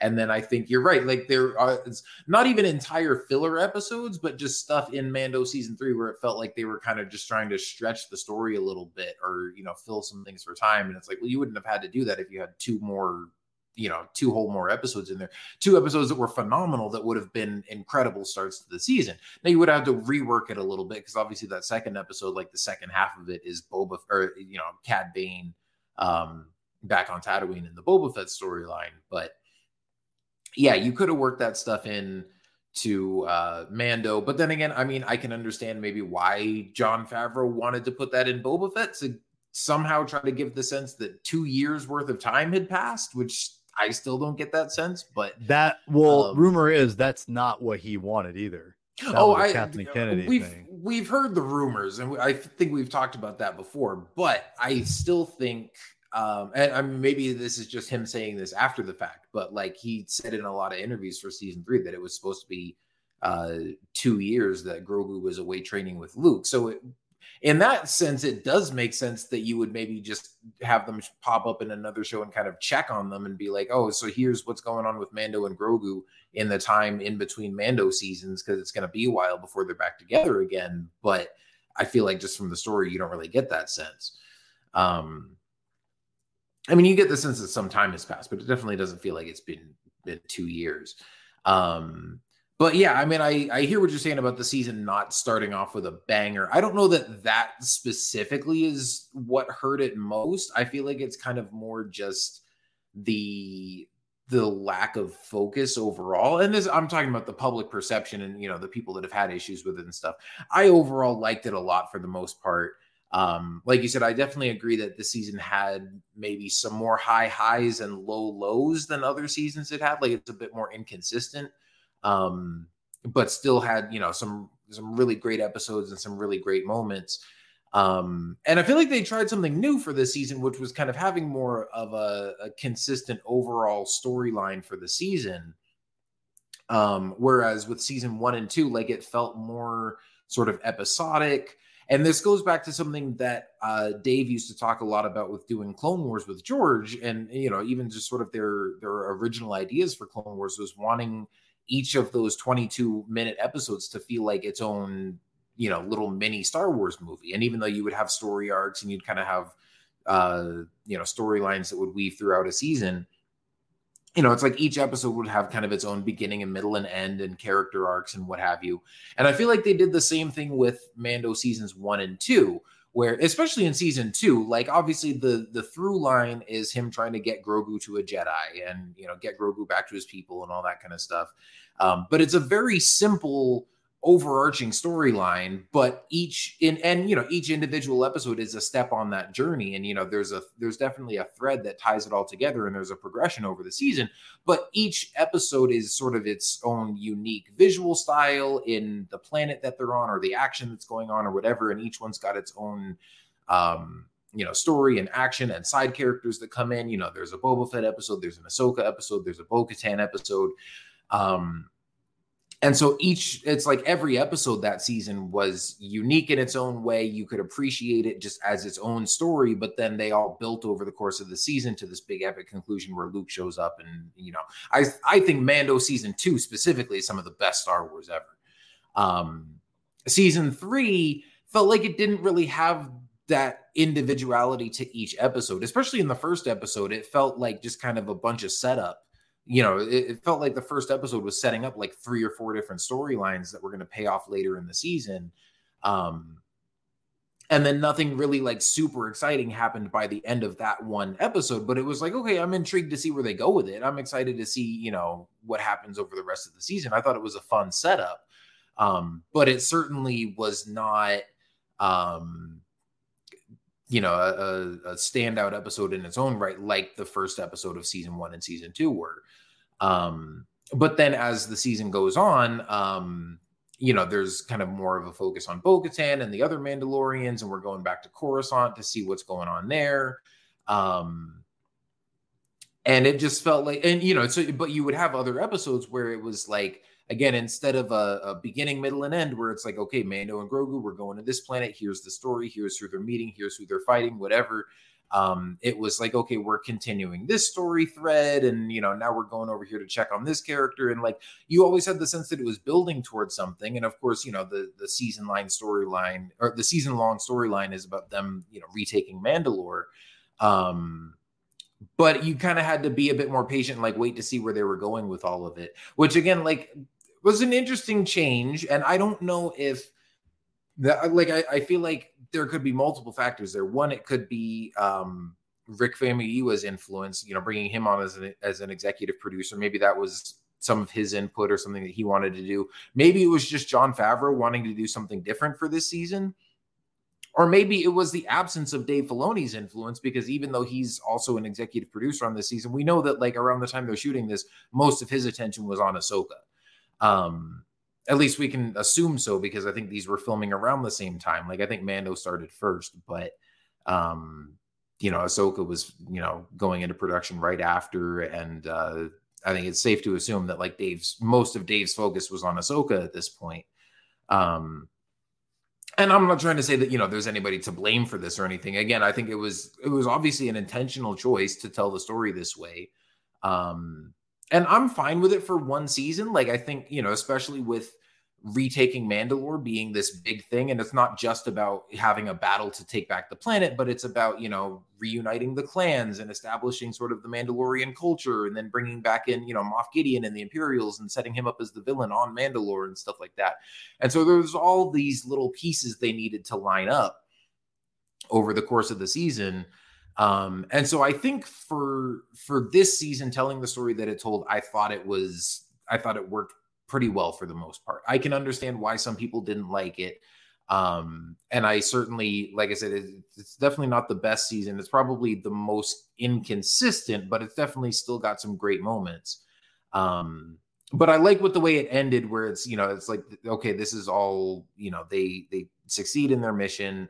Mandalore is reestablished. The Mandalorian clans are united, but Din and Grogu are back on Navarro kind of doing their own thing, and they're going to be doing some bounties for the New Republic. And so I feel like we can kind of get back to that individual, fun, unique, standout episode of the week with, things that tie together a longer story thread over the course of the season, but it's more about the individual adventures with Mando and Grogu, and not so much on this other stuff. And I'm not saying that it's a bad thing that this season focused a lot on Bo-Katan or the New Republic or any of this other stuff that it's setting up. I just feel like at times it maybe it was still focusing on some cool stuff, but maybe lost focus on what really sort of endeared the show to people in the first place, which was just that central relationship of Mando and Grogu. I mean, it felt like there were particular episodes where, like, especially Grogu, there were times it felt like they didn't really know what to do with him. There were at least a couple episodes where it felt like Grogu was just kind of there while they focused on some other stuff. But I think I even talked about in some of our episodes where we were reviewing this, I said it felt like the show going through growing pains, because it is getting, so much bigger. And it's like, okay, well, if we're going to all these different planets and introducing all these different characters and stuff, it's like, okay, well, at some point we do kind of have to establish, like, what is going on with the New Republic government at this time, and let's kind of take a look around some of this larger galaxy outside of just Mando and Grogu in their little world. And so, there's some stuff that may or may not have worked for certain people, but I felt like was kind of necessary just to kind of expand the world and address certain things that had kind of been hinted at up to this point. And so I think the playground is kind of opened up a lot more now for what they can do in future seasons going forward. And of course, also, I'm sure there's some little things that they're setting up for, like Ahsoka or Skeleton Crew or whatever. But yeah, like I said, I'm looking forward to getting back to just that core concept of, like, Din and Grogu going on adventures together, and seeing what they do with that going forward. But at the same time, as a long time, Clone Wars and Rebels fan and fan of, just Mandalorians and their culture and everything, like seeing all of the clans coming together and seeing them retake Mandalore, and, especially with that final battle at the end and everything, and seeing them, fight with the Gorian Shard and the pirates and everything. Like, there was still some really cool stuff in this season, and overall I still really enjoyed it. Yeah, I mean, I still love this season. Is it as good as, or I shouldn't say as good, but just as on that same amazing level that season 2 was? No. And even just the great start that I got off to with season 1, but it's just a great continuation of a great series. And to me, it's like, I just don't understand the mindset that some people have, where it's like one or two things that you don't like or aren't as good, you just write off the entire thing. Like, I just don't get that mindset. It's like you were mentioning earlier, Paul, just like focusing more on the negative when there's obviously so many other positives that are out there. Because I agree, like, that first episode didn't have the big buzz or wow moment that you saw online after season 2, and of course season 1 with the very first episode. And kind of just some reactions I saw, like people kind of questioning this season, like how it's going to go. And by the time, like I said, they got to the third one, some were just ready to write it off. But despite, some bumps in the road with the third episode and the sixth episode, not being the best of what the series has been. I just really love the direction that it went for the story of Mandalore. And even some of that stuff there, I felt story-wise, I like, but how they got there is probably like my biggest criticism of the season. And I wish I had more time to rewatch the entire season all the way through. I haven't done that yet. I really do want to do that now that it's finished. Just watch episodes 1 through 8 and see how it flows. Because there are certain things like with my biggest thing, of course, was with the reasoning with Bo getting the Darksaber back, and even just kind of how the armorer was so quick to kind of put her in charge. I like how the story ends in that, or goes into that direction, with Bo-Katan kind of being the one to reunite the two clans. It just maybe felt could have had a little more time to expand on that, or have a little more room to breathe in telling that story, while instead of focusing on some other things and some of the other episodes. But overall, it's just the direction and where it led up to the end of them reclaiming Mandalore was just fantastic. And just that fight for the Mandalorians and taking back their home planet was just incredible, I thought. And with Moff Gideon revealing what his end game and his goals really were, from going back from the outset, from the very beginning, what he wanted was Grogu, and was the Beskar armor, and just wanting to make the best possible soldier there was, which was himself with the Force in Mandalorian armor. I mean, all that stuff was just great payoff for what we were wondering, what Moff Gideon was exactly after in those first 2 seasons. And just those final two episodes were just great, and just some of the best of the series, especially that end battle in the finale, and just what it did, not only just for the Mandalorians as a people, but just for your main characters, with Din and Grogu, I think, growing closer and being able to actually work together in combat, which of course is such an important thing for Mandalorians, and just the relationship that and respect that Din and Bo formed over the course of the season was just great to see as well. So yeah, I mean, you're going to hear us talk about it more as far as the season as a whole on our panel that we did at Phoenix Fan Fusion, but just overall, it's just, I think it was a great season, but not an amazing, mind-blowing season like season 2 was. And that's kind of, it's almost impossible to expect it to reach the heights that season 2 was, because that's, to me, that's just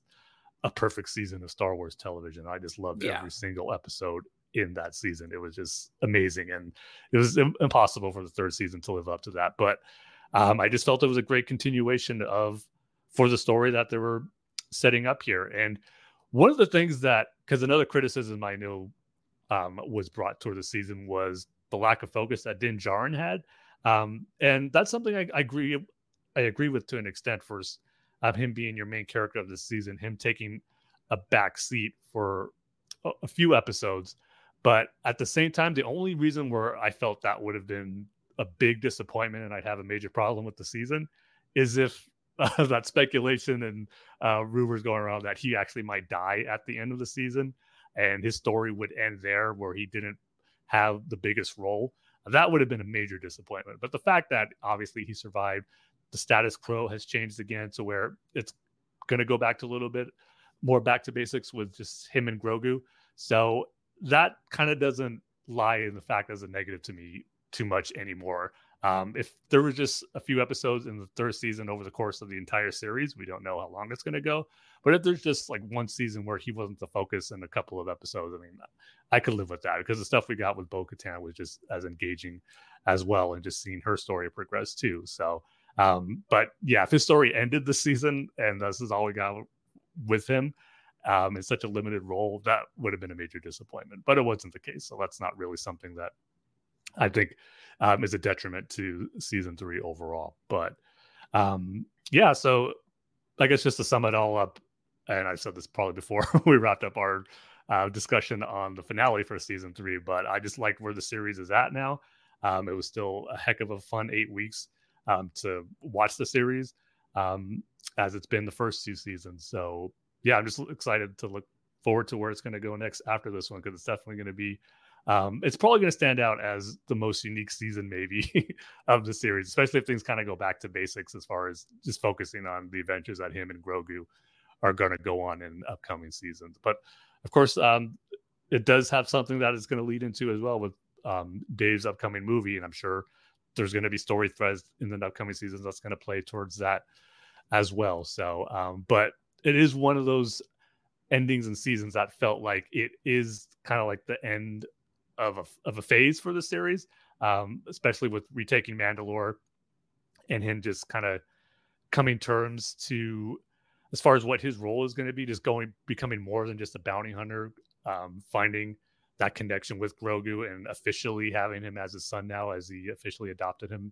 at the end, no longer having to worry about leading the Mandalorians now that the Darksaber is out of the picture. So it is kind of a lot of finality to a lot of the stuff that was introduced over the course of the first 2 seasons. And so it's just almost kind of like a fresh start moving forward. And as far as anything can happen now, as most of those big story threads are now wrapped up. So yeah, there was that point where it felt like it was like a series finale, but we know that's not the case. And I'm definitely glad about that, because there's definitely more great stories to tell with these characters, and I felt we got plenty of great stories in this 3rd season with these new characters that we got introduced a few years ago. So yeah, I loved it. Again, I'm probably gonna just echo what you said, Paul, about being biased. I gotta embrace my biasness towards Star Wars and just this series in general too, because it just gave me a lot of what I already loved about these characters and this series, despite a few things that made me scratch my head a little bit or question why they went in that direction. But yeah, overall, I was just completely happy with another great season of The Mandalorian. Yeah, it was, definitely a lot of fun. I think for me, it's hard to rank, especially this versus like season 1, because season 2 is my clear favorite season that we've gotten so far. And I feel like I said, season 1 is maybe a little bit more consistent than this one. But this one, it's because of just the sort of expansion of it and how much more they can do with the volume and the technology and stuff now. Like, it's got bigger battles and cooler moments than some episodes in season 1 did. And yet it also has some moments where, it just feels like it's maybe not as focused, or, certain things that didn't hit as well for certain people or whatever. But I do feel like of all the seasons, I feel like this is one that you kind of have to rewatch all the way through. Like, I definitely have not found myself. I haven't found myself going back and rewatching specific episodes of this one. After season 2 aired, I kept going back and rewatching like the finale or the Ahsoka episode or the Bo-Katan episode, or even like I love that first episode with the crate dragon. Like, that one especially feels like its own, it kind of feels like a mini Star Wars movie in its own sense. And I feel like, aside from rewatching like the finale a couple times and the pirate a couple times, and as the season was going, like, I would watch every episode like a couple of times each week. It's not like I've only seen them each once, but since it wrapped up, I haven't really felt like a burning desire to go back and rewatch like specific episodes that I thought were really cool. It's more like I'm just going to wait a little bit, and then when I feel like revisiting it, like, probably take some time to rewatch the season all the way through. Because again, I feel like it's more of a big connected story, and less of a collection of cool individual stories and episodes. Which, again, could be good or bad depending on your preference. But I definitely think, and they've kind of alluded to this in interviews too, talking about sort of the meaning of the title, The Mandalorian. Like, this definitely felt like it was not just Din Djarin season, but that title of The Mandalorian was kind of shared with Bo-Katan, and even just the Mandalorian the Mandalorian culture as a whole. You could have just called this season The Mandalorians plural, because, it really was just focused on like sort of their struggles as a people and their culture, and them retaking their home world. And I like how Jon Favreau, has kind of responded to some of people's criticisms about Din with the Darksaber and stuff, and said like he was never meant to be a Star Wars version of Aragorn from Lord of the Rings, where he kind of takes up the mythical sword and reclaims the throne that was always meant to be his. And he was like, we tried to show that through, the way that Din consistently struggles to wield the Darksaber, and then you have Bo-Katan, who has always wanted this and has, sort of continually kind of, been in and out of positions of leadership, and, has much closer ties to the planet of Mandalore and stuff. And like, she wields it effortlessly. And that was kind of supposed to show that, like, you know, this just isn't, you know, it kind of wasn't meant to be Din's destiny all along. Which I'm totally fine with. Like, I think there's a version of the story where you could have gone that way, but as much as I loved seeing Din with the Darksaber, and I thought that was really cool, I also was like, you know, it just doesn't feel like it's in his character to be like a king or a ruler or something. You know, he's just kind of a regular everyday guy that wants to get his bounties and take care of his kid. And so I think where he's at now, you know, makes a lot of sense. And I like, you know, the story that they've set up for him going forward.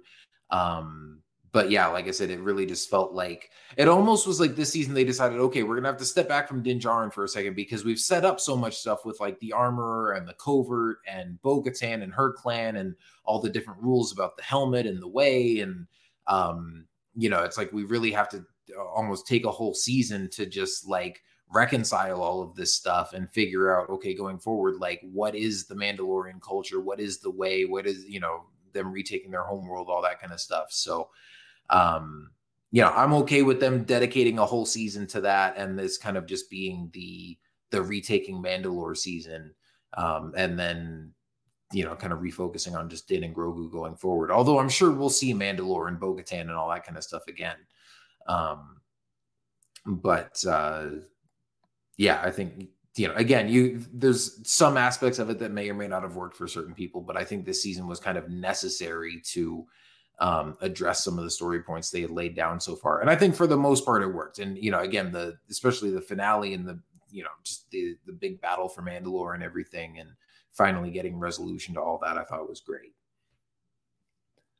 Yeah, I really need to rewatch it all the way through because I think it'd probably have a better flow as far as, like I said, telling that kind of one long story over the course of the season. Yeah. But yeah, lots of cool stuff. I mean, obviously, freaking love Gorian Shard and the Pirates.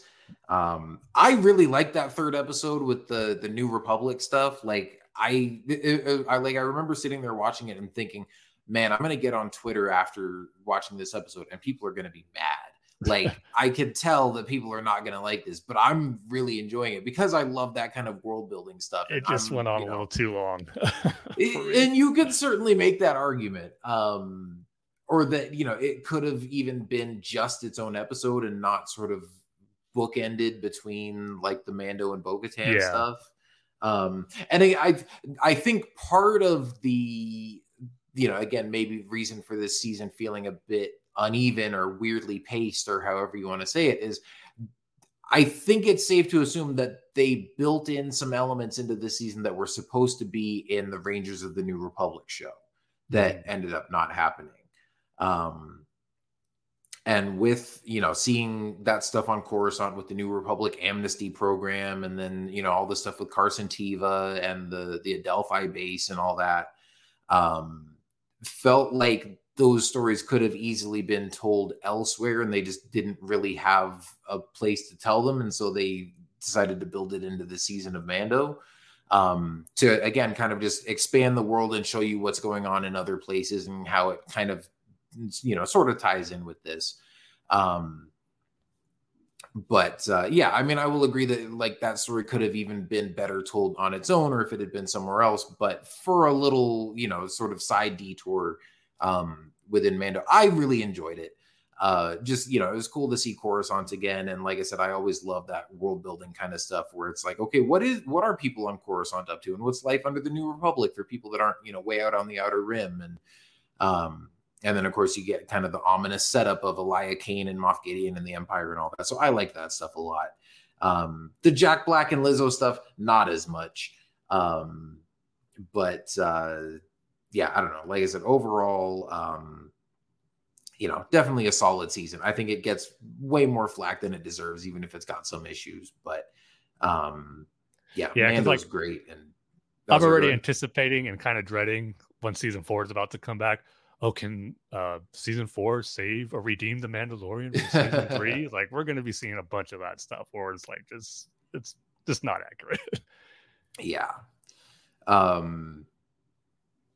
Yeah, I hope that's not the case, but because that's the thing. I mean, how many great shows have we seen have one, a few episodes or a whole season that's just not as great, and then have another great season after that? Like, if season 3 wasn't your cup of tea, hopefully, you still love season 4, but it's not like the whole show is doomed or going in the toilet just, because you didn't like season 3. Yeah, but some people are going to act like that. Of course, which, I just don't understand that mindset. Yeah, no, I don't either. But yeah, overall, it's a fun time. Obviously, Mando is still a great show, and I can't wait to see when it comes back. But now obviously getting hyped for Ahsoka and seeing, I'm sure we'll get some story threads in Ahsoka kind of building off of Mando season 3. I'm sure we'll see Zeb in there. Ahsoka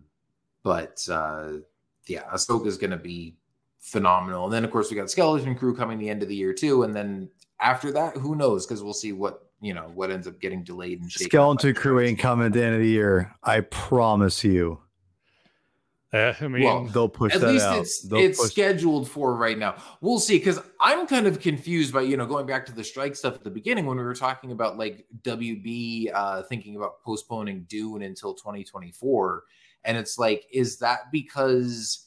like, you would think that they're done with production by now, but is it because they need to do reshoots to finish the movie? No. Or I think it's more promotion for it. Yeah, are they just waiting until the actors can be there for the red carpets and the interviews and stuff? And so, I don't know. We'll see. I hope we still get Skeleton Crew by the end of the year. If not, fine. Like, at least we're still getting Ahsoka. That's the main thing I'm excited for right now.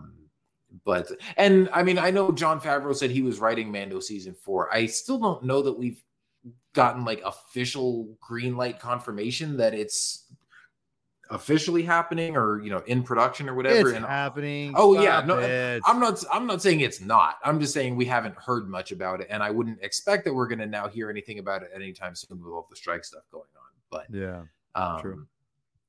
Yeah, look forward to seeing more of the adventures of Din and Grogu whenever it does come back. I think, for now, I'm just excited for Ahsoka, and then we'll see where we go from there. Yeah. But anyway, I think that's, about all we've got to say for now. But like I said, stick around, and you can hear me, Tim, and Jason talking about some more Mando season 3 from Phoenix Fan Fusion as well. We'll be back in a couple of weeks, maybe talk some Rebels or some other stuff gearing up for Ahsoka. And then it's just now a little over a month until that show premieres. So super excited for that. That's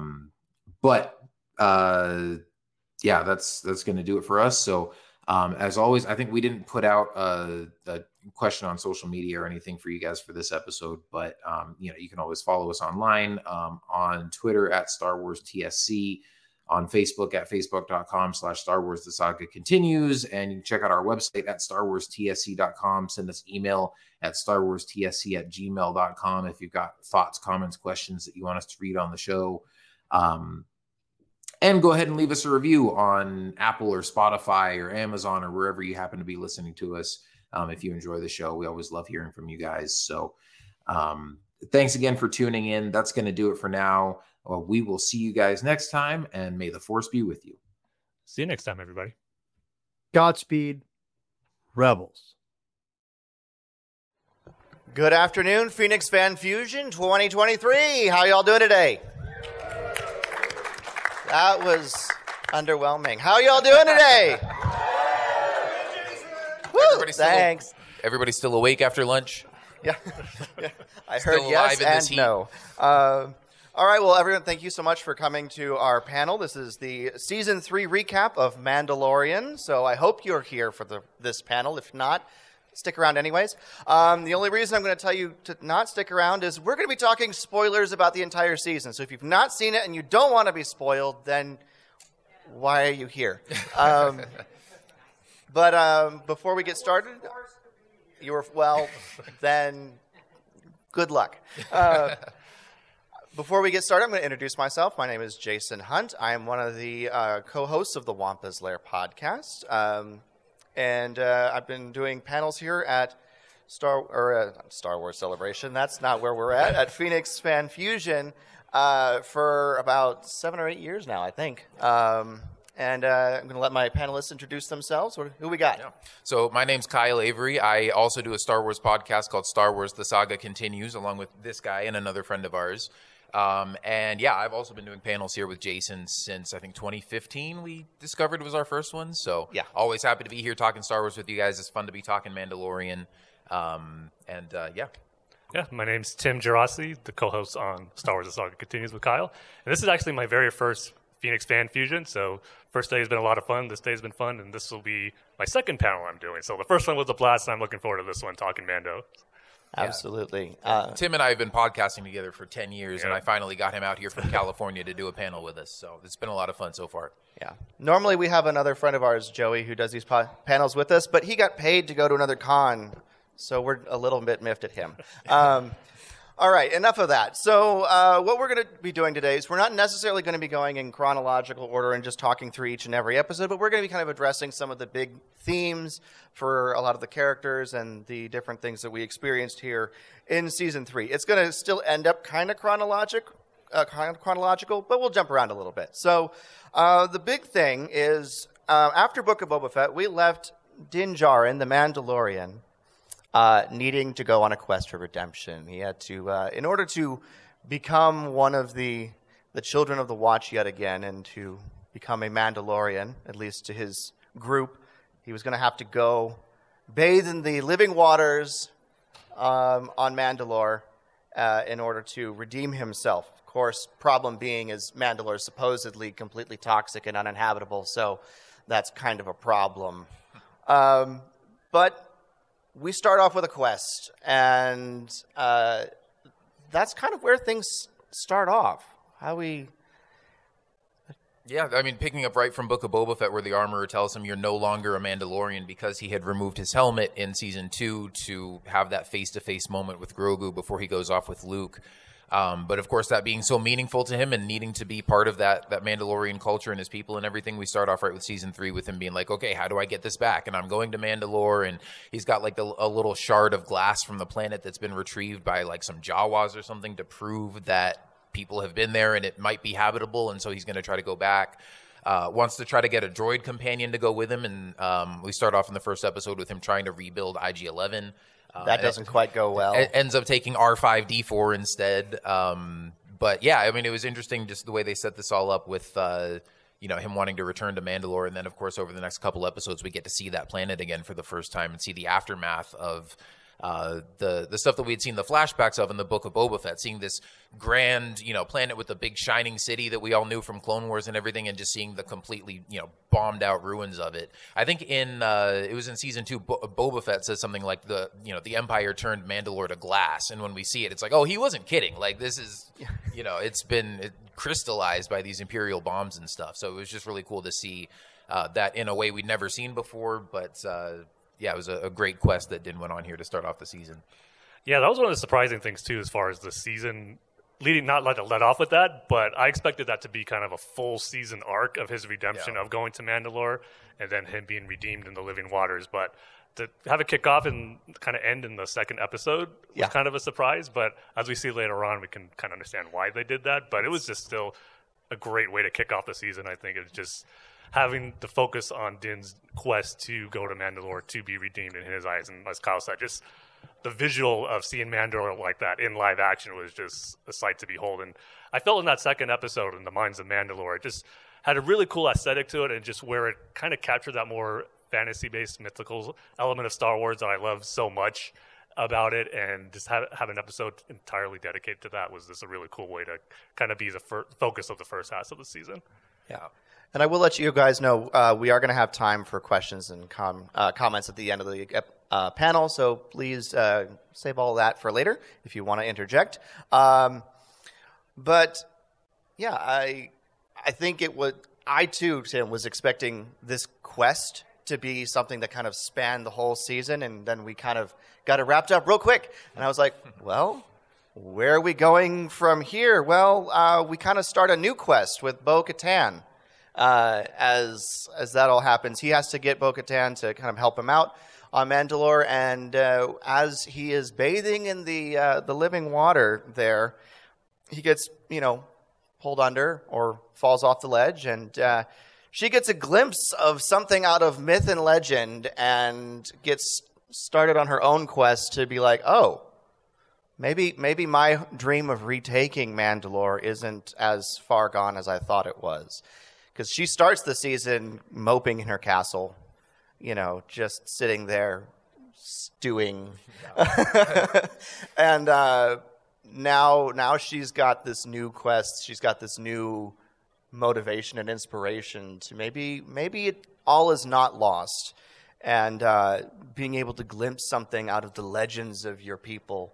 Yeah. Well, something that she didn't necessarily believe in either. I mean, even as she and Din are on Mandalore and walking through, and he's talking about all this stuff like it's sacred, but he's never been on Mandalore before. And Bo-Katan, who was raised there, was like, oh, yeah, I've been here, done that. Like, I was the princess. I kind of had to go through the ceremonial motions, but she doesn't really buy into this whole mythological side of things. She's like, oh, yeah, our ancestors believed in the mythosaurs, whatever. And then she's sitting there watching Din go through his ritual of being rebaptized in the waters of Mandalore, and he falls in, and she goes in to rescue him, and she sees the mythosaur down there, and Din is presumably, I don't know, unconscious or something. Maybe he hit his head way down there in the water, but as she's rescuing him and pulling him out, she sees this thing that he's believed in and she's been skeptical about, and it kind of starts, like you said, a journey for her throughout the season, and kind of wondering what does that mean for her? What is her place in all this with all the different Mandalorian clans and ideologies? And obviously will become instrumental to her sort of uniting all of that. And yeah, like you said, it was weird kind of that Din's quest for being redeemed on Mandalore gets resolved in these first couple episodes, but then it leads to this much larger quest of the Mandalorian people in general reclaiming their homeworld of Mandalore, kicking out the Empire that we eventually see there and everything. So there was a lot of cool stuff set up in this second episode with Din and Bo going through there, seeing the mythosaur and all that. Yeah, just the dynamic between Din and Bo in this episode I thought was just great, because obviously they interacted in season 2, but just the fact that it was kind of just them two in this episode, with Grogu as well, but just kind of them seeing the perspective of each one's belief and how they were brought up in the different Mandalorian culture was just great, and kind of to see their reaction to all that. And I just think over the course of the episode, by the time it's done, they just built up this mutual respect for each other that moving forward, I think it's going to be like, it forged the bond between them that I don't think that was there before, but now is I think that's going to last between them like for a very long time. Yeah. The one thing I will say about seeing the mythosaur is that the only thing I was disappointed in is that it didn't show up in the end battle at the end of the season, because that's all I wanted. Yeah. I wanted that thing to just like burst up out of the crust of the earth and swallow. Eat Moff Gideon. Yeah, exactly. And that didn't happen. But at least not yet. Yeah. Yet. He's not getting eaten again. He's well, the mythosaur. Well, yeah. But of course, as we said, that starts her whole adventure as she tries to now unite the various Mandalorian clans to retake Mandalore. And well, as we know, that's a challenging thing when the clans don't like talking to each other. They'd rather fight than talk. Well, and it was interesting just seeing Bo-Katan get adopted into Din's clan kind of by accident. Like, he goes into the living waters to be baptized. She jumps in to rescue him when he falls in. They go back to the planet where the covert is with the armorer and Paz Vizsla and everybody. And Din is like, hey, I've been baptized in the living waters. They're like, cool, you're a Mandalorian again. And they're like, hey, Bo-Katan, you jumped in and pulled him out. Okay, you've been in the waters too. Like, join the club. You're a Mandalorian now, too. And you haven't taken your helmet off since, right? Coincidentally, you haven't taken your helmet off since then. So welcome. You have been rescued. Congratulations. Yeah, and so it was cool to see. I mean, and also, right after they leave Mandalore, they go back to Kalevala, which is the planet in that same system where Bo-Katan's castle is. The Empire ambushes them. They bomb her castle. So now she has no home.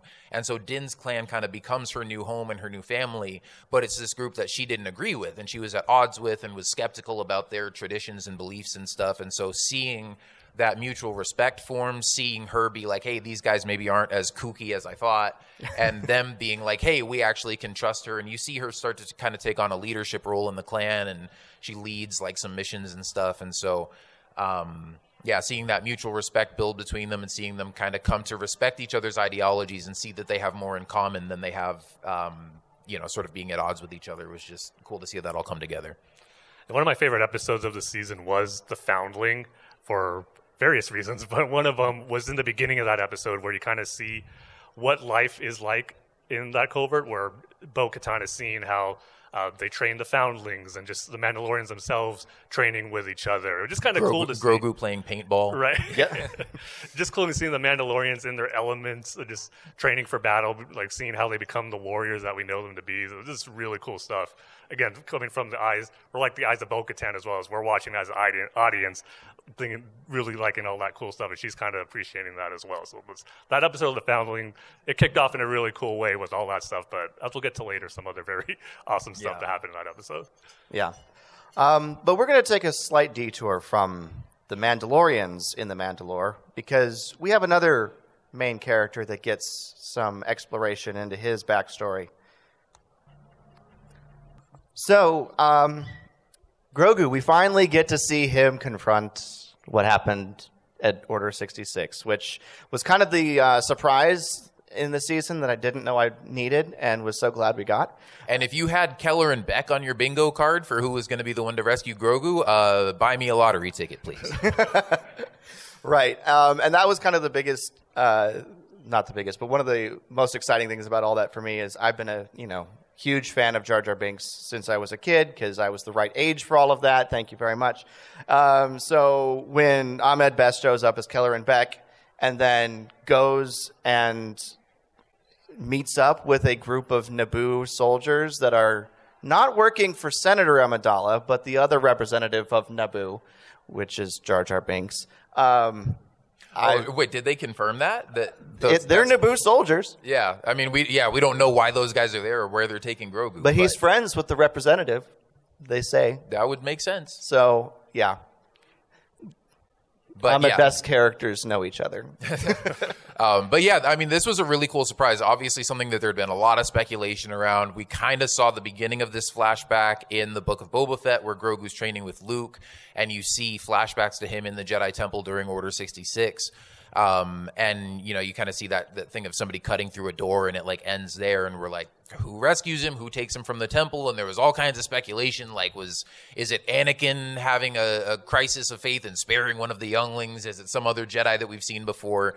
But this was something really cool and unexpected. I mean, I don't know if a lot of you realize, but that character Keller and Beck was played by Ahmed Best in like this YouTube series they did called Star Wars Jedi Temple Challenge, where it's kind of like a game show for kids, and he's this Jedi Master guiding them through all these physical challenges and stuff as they're trying to compete for prizes and become Jedi. The Star Wars version of Legends of the Hidden Temple. Yeah, so it was really cool, but obviously there was no like canon story built around that. So it was a way for them to bring in a recognized character that's kind of a deep cut for the hardcore fans, and at the same time, it's not somebody that there's a lot of established canon around that we already know what's going on with them during Order 66, and you're kind of messing with an established storyline there. So I was completely surprised. Like as soon as that door opened and you see him, I was like, oh, it's Ahmed Best, and I realized kind of what they were doing, and I thought it was just a really cool, surprising choice. Yeah, there was such a moment of anticipation when you see Grogu going down that elevator. You know it's going to reveal who saves him, and then when the doors open, I was like, oh wait, yes, this is awesome. Where we see that's Ahmed Best as Keller Beck is the one to save Grogu. I just thought it was a brilliant move.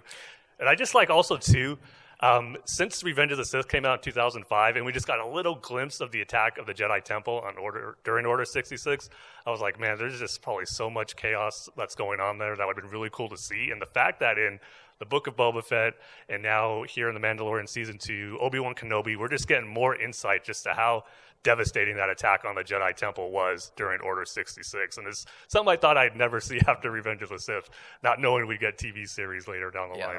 And we're also finding a bunch of Jedi that also escaped Order 66 through all of these stories and games and everything. But, that's fine. Well, I mean, it's funny. You think about it. During the Clone Wars, there was something like 10,000 Jedi Knights protecting the galaxy. So even though we're getting a handful of stories with different survivors and stuff, and it seems like a lot, it's like, if maybe 20, 50, something like that Jedi survived out of 10,000, I think that's still pretty believable. Fair. They also take a little bit of a detour, and we get some insight and stuff going on in the New Republic. Dr. Pershing is being rehabilitated from his Imperial stuff. They're on Coruscant, and he's trying to get involved and help everybody out, and it's not going well. And Officer Elia Kane offers him some help, except she's not really doing that. Yeah. But I mean, before we get into like Kane and her kind of machinations and where this all leads with Moff Gideon and everything, just seeing this much of the New Republic in this season I thought was really cool. Obviously, I don't know if you guys remembered, there was a show that was supposed to be kind of a spin-off of The Mandalorian called Rangers of the New Republic that was going to happen that ended up getting canceled, but I think they kind of worked in some of the stuff they had planned for that show into this season so that they could kind of use that to flesh out this time period more and show us like, okay, it's not just Mandalorians and bounty hunters and stuff out on the Outer Rim, but here's kind of what the central government of the New Republic is up to in the wake of the Empire and the Rebellion and all that. So just kind of getting a better glimpse of sort of fleshing out the universe during this time period, what the New Republic and the main government is up to. Seeing even, like you said, the rehabilitation program, how they're taking former Imperials in and kind of letting them have jobs in the New Republic and stuff. But I mean, seeing some flaws as well, where obviously they're not maybe keeping as close tabs on those people as they should be. Very quick to get rid of their military when, you know, there's still Imperial threats out there and stuff. So it's kind of setting up for how the obviously in the sequel trilogy we see the New Republic be taken out by the First Order pretty quickly, and they're already planting some seeds here of how you can see that, you know, maybe the New Republic was not quite on top of things as much as they should be. Yeah, just making me raise my eyebrows a little bit just as far as like how the New Republic is operating, and just kind of raising some questions like, is this actually right what they're doing as far as like how they're treating the reformed Imperial, those ones who are in part of the rehabilitation program, where it's like they're giving them assigned numbers, kind of taking away their individuality, just referring to them as their names, and just the whole thing with their mind wipe system that they have. The fact that they even had that as a way to, as part of the rehabilitation program, it just like makes you wonder, like that kind of some of the stuff you would think the New Republic would be doing things in the galaxy right now. It's almost like the Empire was in control for so long that these guys were like, okay, well, we need to have a nice form of government. So like, let's just do what the Empire did, but in a nice way. And it's like, or you could just not do that. But, of course, this whole detour is really kind of to reintroduce the operative Elia Kane and the fact that she's still working actively for Moff Gideon, and that Moff Gideon did not, in fact, make it to trial after being arrested at the end of Season 2 of The Mandalorian. And that's another thing with the New Republic. How do you there's this guy who's a war criminal who... How do you lose him? Yes. he's wanted for war crimes during the Rebellion era, you know, bombing the entire planet of Mandalore, massacring countless people, and they capture him and they send him off to trial, and then it's like, hey, there's rumors that he never got there, like we're not even sure. It's like, how do you not know if you put an infamous war criminal on trial or not? Right, exactly. And so that'll we're just gonna go right into it. He's busy. He's very busy doing stuff with the Shadow Council. They're organizing and they're being sneaky. They're also really like maneuvering against each other. Yeah, you see the Imperial Remnant has no love for the New Republic and the rebels, as they still like to call them, sometimes, but they also have no love for each other. Yeah, like, they've all got competing goals and motives. Some of them want to stay in the shadows and kind of plan their big schemes. Others kind of want to just be out for themselves and try to make a profit. But this was really cool to finally see, because ever since we saw Moff Gideon and, you know, some remaining Imperial forces, at least for me, I always had questions about how big is this really? Like, who does Moff Gideon answer to? Or is he the top dog? Are there other people out there like him? And just how big of a threat is the Empire still really in this time period? And this really kind of answered a lot of those questions. Yeah, it was just really cool, because we heard a lot about this stuff in mainly a lot of the novels that were coming out, and actually kind of see it in live action and see what Imperial officers are actually part of this council was just really cool. And as you were mentioning, just they're all like agreeing with each other and saying like, yes, we're all part of like the same team. But as they're saying that, you know, they're just waiting for the other Imperial officer to make a mistake, fall like to gain power for themselves. So it's all they're all descended from themselves. Yeah. I'm going to hope you can hear all of this, but we're going to play a clip from that. Pelion, you always speak with much authority, and yet I see, once again, that Grand Admiral Thrawn is missing from your delegation. Any word on when he will be able to participate in the Shadow Council? With respect, Our one hope for success relies upon the secrecy of his return. Captain, secrets are my stock in trade. I hear whispers from one end of the galaxy to another, and never a word of Thrawn. Never a word of Thrawn. Yeah, Grand Admiral Thrawn's coming, in case you didn't notice. And I love the fact that they start teasing him here, because we're going to get definitely more of him in the Ahsoka show. That's coming up in August, so keep an eye out for that. But the most exciting thing about this whole sequence for me, to be perfectly honest, is this gentleman right here, Captain Pellaeon. I've always enjoyed him from the novels in the expanded universe. He's Thrawn's right-hand man, and then ends up becoming the Imperial Remnant representative to the New Republic in the old expanded universe, and works with Princess Leia and becomes a good guy and all that stuff. So I've always really enjoyed his character, so to see him in live action made me geek out. So I don't know about any of you guys, but I was extremely happy to hear his name said on screen, almost more so than Thrawn, because we kind of knew Thrawn was coming. But yeah. This guy made me very happy. Yeah, I mean, I'm not as familiar with him from the books and stuff, but I know his name and that he's Thrawn's like right-hand man, basically. And so, yeah, just to have them start planting those seeds. Obviously, we had Thrawn name drop back in season 2 when Ahsoka was looking for him. But now to know that, again, you have this whole council of Imperial warlords that are waiting for Thrawn to come back and kind of realize their grand plan and sort of bring them back to power. Sounds a lot like a certain expanded universe novel, Heir to the Empire, which was also name dropped in the Ahsoka trailer. So there's big things on the horizon with these guys and Thrawn and everything. So yeah, this was really exciting to just start getting some of that teased.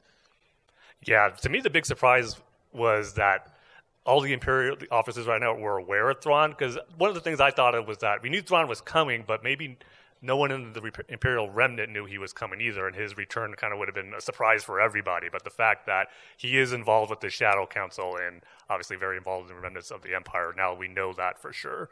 Yeah. All right, enough cloak and dagger. Let's get into some swashbuckling awesomeness. Greef Karga's got a pirate problem. Anybody got an exterminator? Well, I guess we do. His name's Din Djarin, and he's the Mandalorian. But this whole kind of side adventure that takes place with the pirates and Greef Karga and all this, probably one of my favorite parts of the whole season. Anytime we get pirates and swashbuckling action in Star Wars, I am a happy camper. So this was just all sorts of wonderful goodness for me the entire time.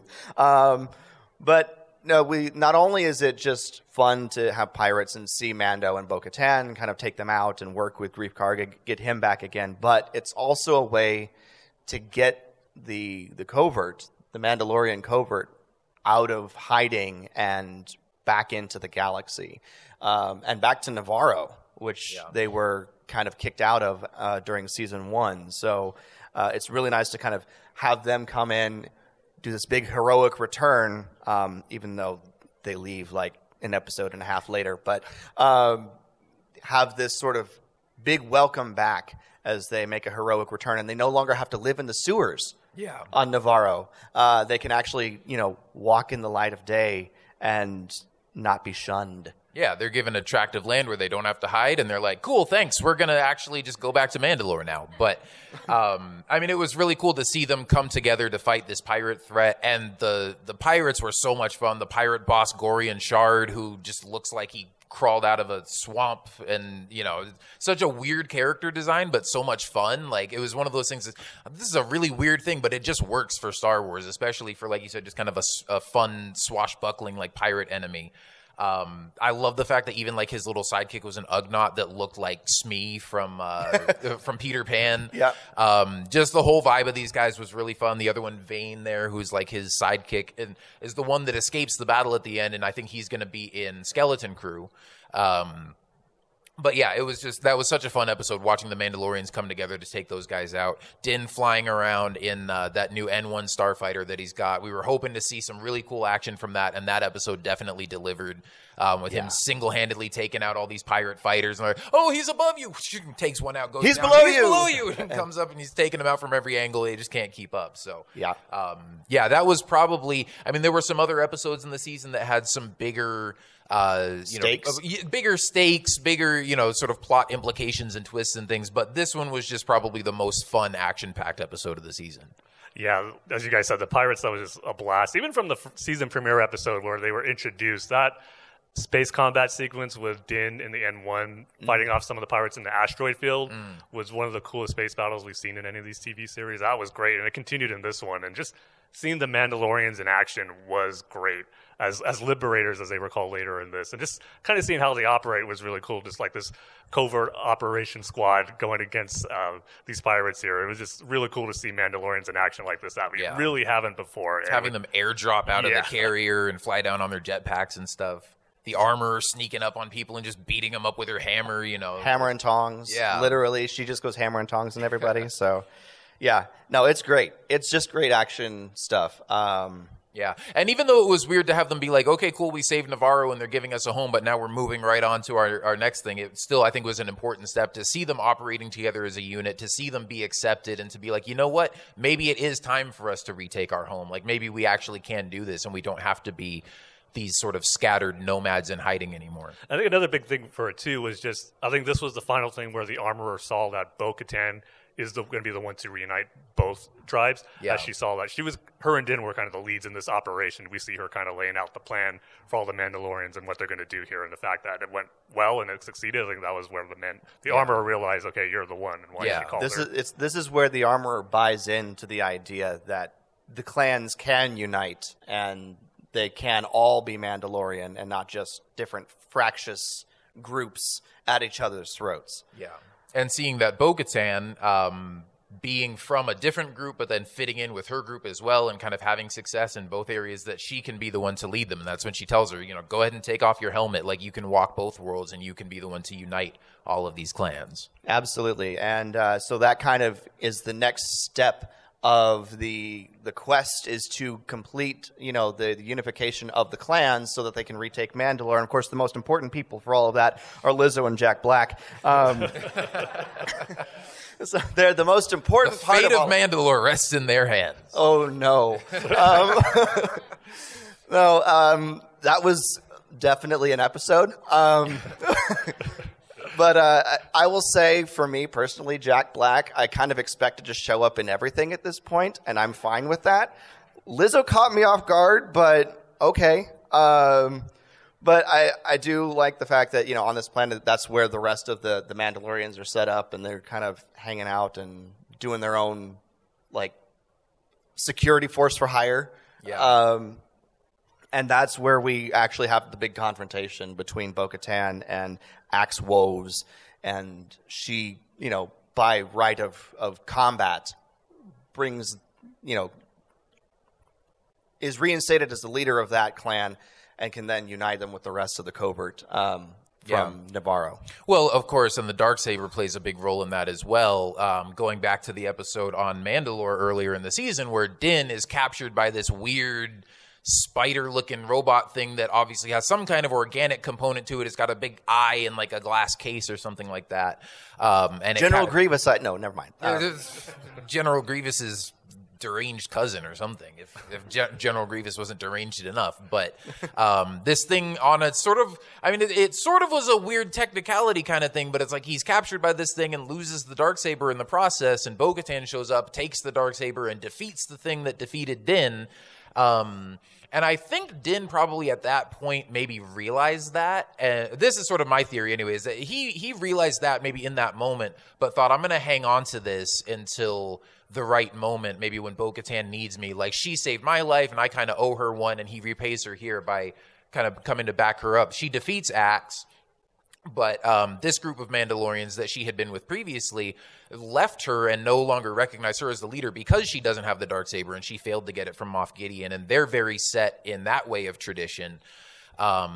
thinking that, it needs to be won by combat, and it's this symbol of leadership and strength, and Din stepping up for her and saying, hey, this is hers, she deserves it, and here's how she won it in combat, and it's hers by right, and is able to get them to accept that. So, I mean, that's not exactly how I thought it was going to go. I was getting pretty excited seeing Din with the Darksaber, but I also feel like that trajectory for his character never quite fit, because he's not really like the step up and take charge, like whole King of Mandalore. Like, that's not really his vibe. He just wants to kind of protect Grogu, go about his business and just be a good Mandalorian. So, and every time we saw him with the Darksaber, it was kind of apparent, like, this guy's not really cut out for this. Even after training with the armorer with it, like, he was kind of clunky. He'd keep injuring himself with it. And in the one episode where Bo-Katan picks it up instead, we see her be very efficient, take that creature out with it like she knows what she's doing. So I think they kind of tried to set that up, that Bo-Katan is the one who is kind of cut out for this. And I know she's also used it for like years and years beforehand. So it's not her first run with the Darksaber, but I think some people kind of took issue with this season maybe giving her a little bit more of the spotlight than Din, but I think it was kind of necessary just to resolve this whole plot line of establishing the Mandalorian culture and them retaking their homeworld of Mandalore, that Bo-Katan had to be kind of the one to lead that charge and not just Din. Yeah, this is probably still the one aspect of the season that's not my favorite. It's just how Din gave up the Darksaber to Bo-Katan. She got it technically, on a technicality, where I think because they didn't really say how she got it to her clan, where they kind of just took his word that she bested the one who bested me, and the fact that he really wasn't much of a combat with that creature. It just took him by surprise, and he lost the saber, and she just happened to grab it off the floor, type of thing. So, I mean, she had to get it back at some point, but just the fact that I think that her clan kind of just took it as is, and not to the typical tradition of just actually fighting your opponent that you got the Darksaber from. So, not my favorite aspect of it, but I did kind of like what you were saying, how Din was waiting maybe till that time, or he always was planning to do that. So maybe that's how I need to look at it now. And I think it kind of played in with the big theme of Bo-Katan's character over the season, and she kind of repeats this a couple of times, saying that, Mandalorians are like the strongest warriors in the history of the galaxy, and the one thing that keeps being their downfall is each other, and how Mandalorians are stronger together, and we can overcome anything when we're not fighting amongst ourselves. But that's their favorite pastime. It is. But, this whole thing of, you have to defeat somebody in combat to take the Darksaber. She's like, I don't want to do that. Even at the beginning of the season, when she's kind of grumpy and, Din goes to see her at her castle, and she's kind of like, get off my lawn. Like, you took the Darksaber, I didn't get it. Like, I don't want to see you anymore. But she's not going to fight him for it, because she's kind of done with trying to fight other Mandalorians for power and stuff. And so even though I can see how this kind of felt anticlimactic a little bit, I also think it was a good workaround to be able to get her the Darksaber without her and Din having to fight over it. Because obviously, like, you're not going to have her kill off Din. That would be bad. Yeah, and Grogu would be very mad. But, being able to unite those clans, they obviously return to Mandalore to try and retake the planet, and run across another clan, the Night Owls, her old clan, Bo-Katan's old clan. So we get even more added to the group, but there's still tension. Obviously, Paz Vizsla and Axe Woves go at it again and have to be stopped by no. Which is kind of the best thing ever with Grogu, is being able to just hit a button to say yes and no. Yeah. At the beginning of the season, when they were like, we're going to resurrect IG-11, I was like, do we need to, though? Like, I think his sacrifice was great. Like, why do we need to bring him back? And then so we brought him back so that Grogu could drive him and do stuff in the finale on Mandalore. I was like, I'm okay with this. Yeah. So, but, of course, returning to Mandalore also returns to trouble, because Gideon's there. That's where he's hiding out, and he's got a trap, and he's ready for them. Like, he knows they're coming. So, obviously, they get into the whole facility. They find out what's going on, and he's ready for them. He captures Mando. They kill Paz Vizsla with a bunch of Praetorian guards, which was an interesting surprise. And then, they launch the attack. Yeah. I mean, seeing the Praetorian Guards in this, too, was a cool surprise. They keep sort of dropping these hints leading towards the sequel trilogy, which I think is really cool, that we're still probably I don't know, 25 years or so before that in the time period. But just doing these things to kind of add that connective tissue so that, I don't know, maybe another 10, 20 years from now when we've had a lot more TV shows and stories to fill in these gaps, going from Return of the Jedi to The Force Awakens, you're going to see a lot more in-between material that it's like, oh, I see how we got from point A to point B, and seeing that, you know, Moff Gideon and the Shadow Council and all these guys is already kind of planting the seeds for the First Order and stuff like that. We also see a lot with Moff Gideon and the cloning technology, which we find out he was just wanting to use for himself. But obviously, they also mentioned Brendol Hux, who's the father of General Hux from the sequel trilogy. And, you know, we know what they're going to end up doing with Palpatine and Snoke and stuff. So cool to start getting those little nuggets in here as well. But, I mean, that scene of just Paz Vizsla, you know, his heroic sacrifice, taking out all the stormtroopers and then fighting those guards was just awesome.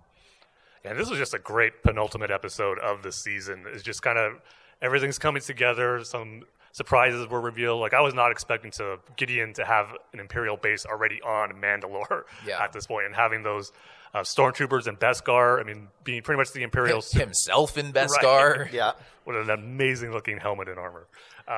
But yeah, it was just a great setup to what was going to come in the finale. And I got to say, I haven't been that anxious for a season finale for a Star Wars series, probably since the Star Wars Rebels Season 2 finale, Twilight of the Apprentice. But just knowing what's going to happen, the fate of certain characters, it was just a really kind of anxious feeling leading up to that finale that we got. But it was just a great setup for all that stuff and some really cool action in this penultimate episode. Of course, part of that anticipation leading up to the finale, how many people in here thought the armor was sus?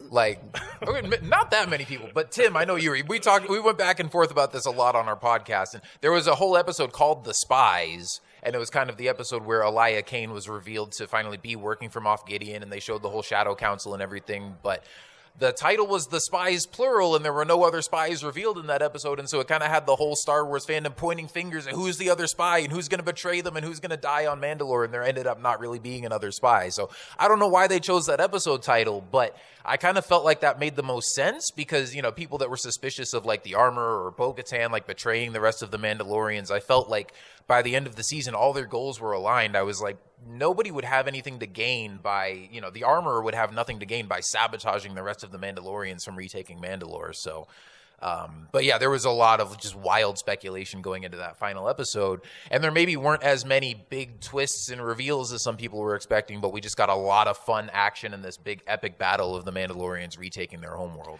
I will say one of the fun surprises about that final episode is Moff Gideon's cloning chamber.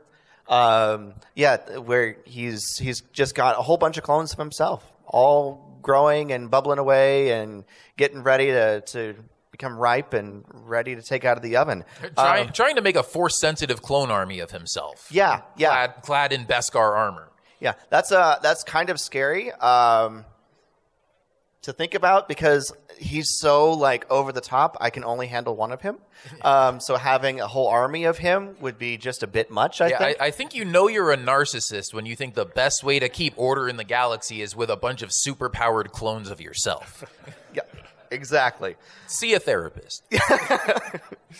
But, you know, we do get just some really great action. The Mandalorians are obviously able to recover from the trap. They launch an assault on the facility, and all sorts of really awesome action, chaos, and goodness just happens. I don't have a lot to say about it because I was just glued to the screen going, ooh, pretty, the whole time.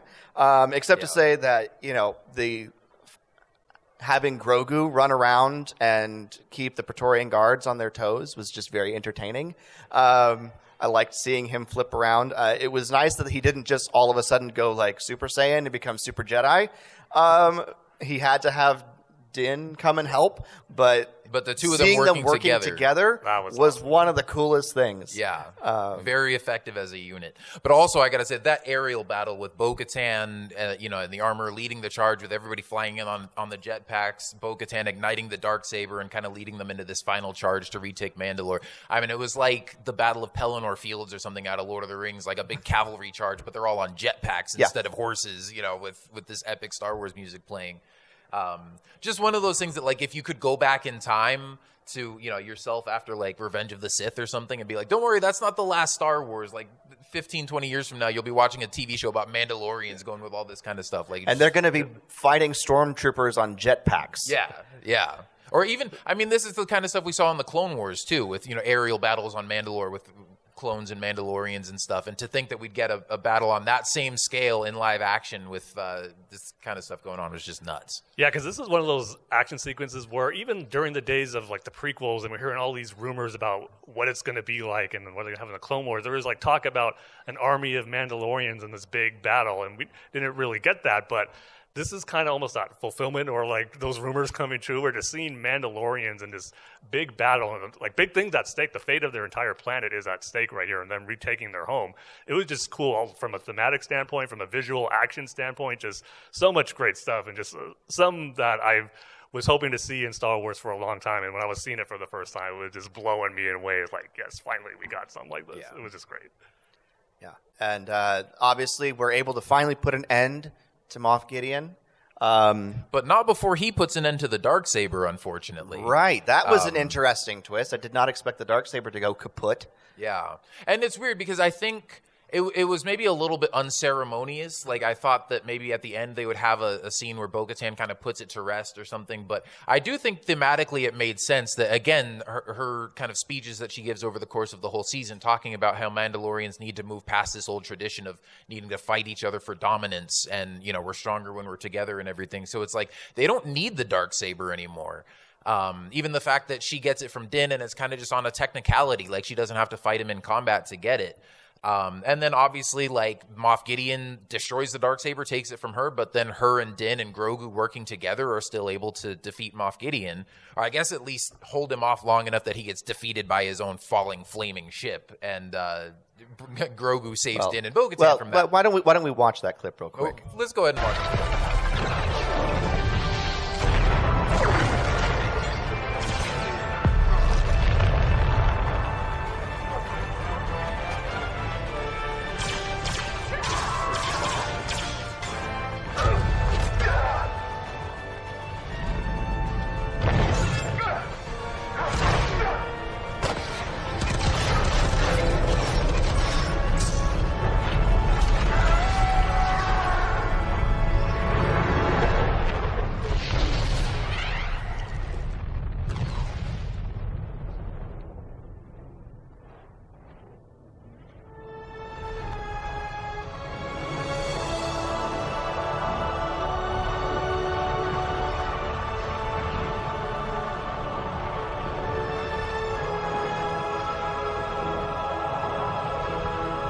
I think this is one case of there's no body left that we can actually believe. Unless it's another clone body. No, stop that. Stop that. Hey, he had a mustache in season 2 and not season 3, so clone confirmed. Oh, right. Yes. Sure. It's not the fact that he was in prison beforehand.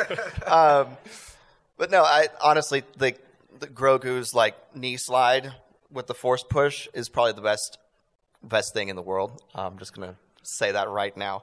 Especially after Din and Bo doing all their slides and jetpack maneuvers and stuff. It's like Grogu's just picking right up on it and doing what they do. Yeah. No, it's a really great action sequence to kind of round everything out for the season. Any other thoughts on that before we hit the conclusions? Yeah, no, as I was saying, like, I think that's a great example of the Mandalorians working together and how they can overcome anything together, and that they don't necessarily need the Darksaber. And so even though it kind of had a bit of an unceremonious end, I think the themes throughout the season really kind of set it up to just be at a place where the Mandalorians don't need it anymore and they can move past that. Yeah. Agreed. All right. Well, we have a couple of little wrap-ups that they do. We get to see the living waters be used again as a place of ceremony and a place of ritual and stuff like that.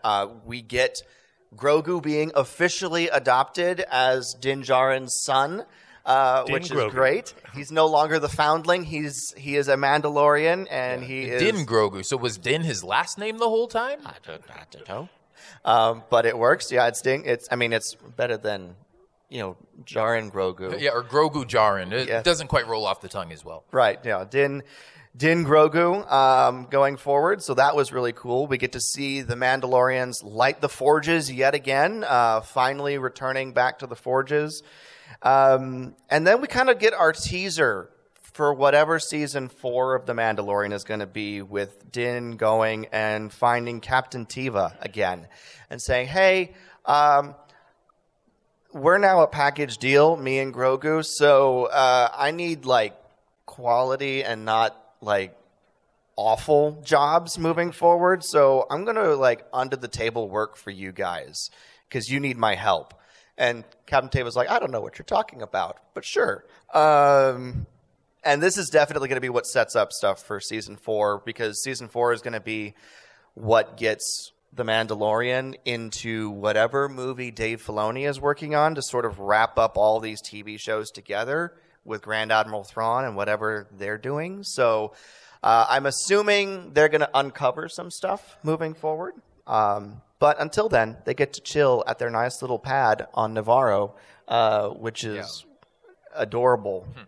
Yeah, at least somebody stayed and took up Grief Karga on his offer for the tract of land. But yeah, it was a nice ending here. I mean, it's one of those things where you kind of could end the show right here if you wanted to. It's a good wrap up to the storylines from the first 3 episodes or the first 3 seasons, but obviously leaving a lot more room to explore more stuff with just getting back to the basics of just Din and Grogu going off on adventures together.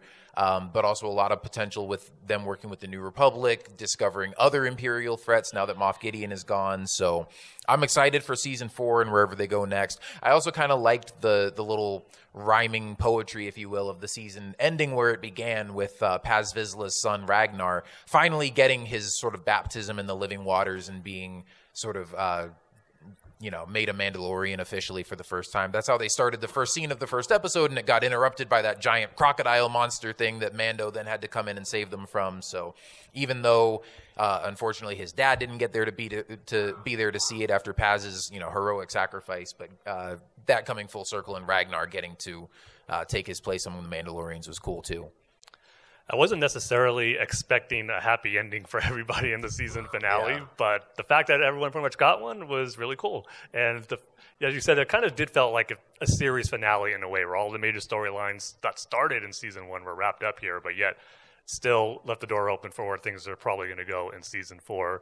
I just love the very last shot of just Din chilling out on his new house, Grogu playing in the field with the frog still, just kind of like that old Western like feel to it of just the gunslinger out back. And, that pond is going to be empty in a few days. He's going to eat all of the frogs. No. See, that's the thing. I think after seeing a lot of development from Grogu this season, obviously we saw him go off and train with Luke for a bit during Book of Boba Fett. He comes back this season, is a lot more powerful in the Force. We see some little moments of character development with him where he's starting to learn things and pick up on things.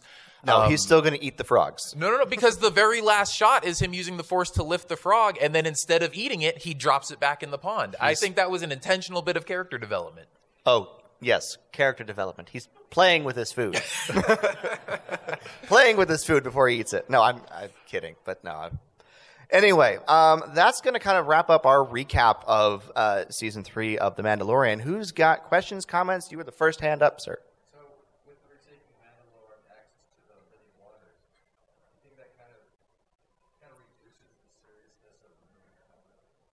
The question was, with access to the living waters and retaking a Mandalore, do you think that reduces the seriousness of removing the helmet? What do you think? I think so. I mean, they didn't really address that at the end, but the fact that they've united the two factions, the ones that adhere to that way of keeping your helmet on and the ones that don't, I think it's going to be something going forward that is not...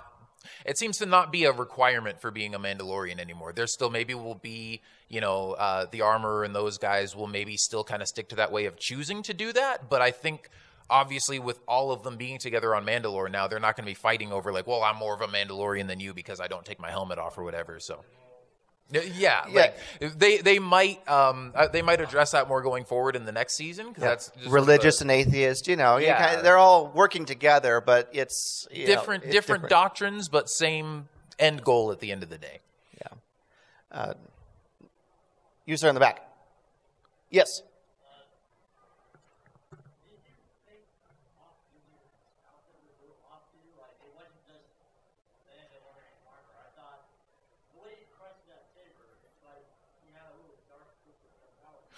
Absolutely. He called that out in the episode when he shows up in that armor. He said it's like the final generation Dark Trooper suit. And he said, again, with his narcissism, he goes, the final upgrade is that it has me in it. But I think it definitely was intended that it had some sort of enhanced hydraulics or something because, yeah, he's able to crush the Darksaber with his hands. He's punching people and sending them flying across the room. So I think maybe trying to compensate for the fact that he doesn't have the Force, which we know he was trying to imbue in his clones. But, yeah, there were definitely some enhancements and extra strength in that armor. Yes, sir.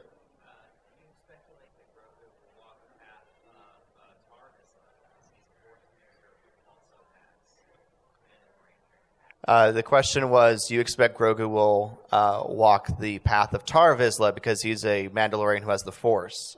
That is something I actually really hope is the game plan and end game for Grogu, because I think that'd be a really cool thing to do, to have that for Grogu's journey to be that next generation of both a Force user and a Mandalorian. I mean, I don't know if he's going to be kind of technically a Jedi again since he walked away from that path with Luke, but just the fact that I think to have a Force user who is a Mandalorian is just going to be a great way to kind of honor that legacy of Tar Vizsla at this period in the timeline. So I really hope that's the way they're going with Grogu's character. For those wondering, Tar Vizsla is the one who created the Darksaber. Yeah, and was the first Mandalorian to also become a Jedi.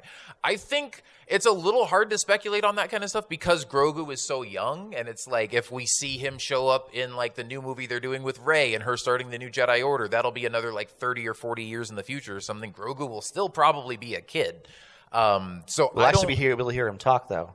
Well, yeah. Except just no. Yeah, so I don't know if and when we'll get to a point where we see him as an adult and kind of taking on his own sort of full story and what that might be as far as combining Mandalorian and Jedi ideology, but I think the potential is obviously there. Yes, sir. What do you think the significance of the horns on the armors on the Earth? The armorer's helmet, or... That's a good question. I know that's another reason why a lot of people were pointing fingers at her, thinking, "Oh, she must be left over from one of Maul's, the Maul's Mandalorians in the Clone Wars." Well, they were the Death Watch, and that is true. They're the Children of the Watch. They're a spin-off of Death Watch. Yeah. So it's probably just symbolism that's been transferred over. I don't know if it has any significance, but it's definitely just something cool. And maybe marks her as the leader of the group. I don't know. I mean, the horns are in a different pattern that it's not exactly the same as Maul's, but that could be a callback to that. Again, maybe she was part of that group at some point. We don't really know. Plus, Moff Gideon had the horns too, but that's probably more just like, I am in charge. So I kind of had a theory. Moff Gideon's horns were almost placed in a way that it kind of looked like a crown, so it could be just making himself a king. But it also could be an intentional callback to Maul as like, hey, that was the last guy to come over as an outsider and sort of usurp the throne of Mandalore, and now that's what I'm doing, so I'm going to have the same kind of cool-looking helmet. Ahsoka.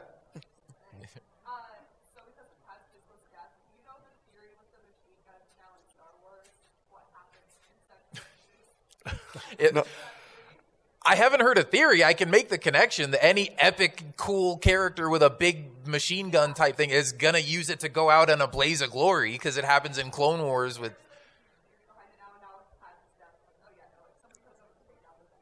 I mean, I'm sure that's partially a coincidence. I'm not going to take that as a theory that it's something that has to happen, but I think it's something that has happened enough times that the next time we see another cool character with a big gun like that, I'm going to be like, protect them at all costs, or I'm just not going to get emotionally attached. Yes, sir. So I was just wondering, without a armor or a forge, how did all the stormtroopers get Beskar armor?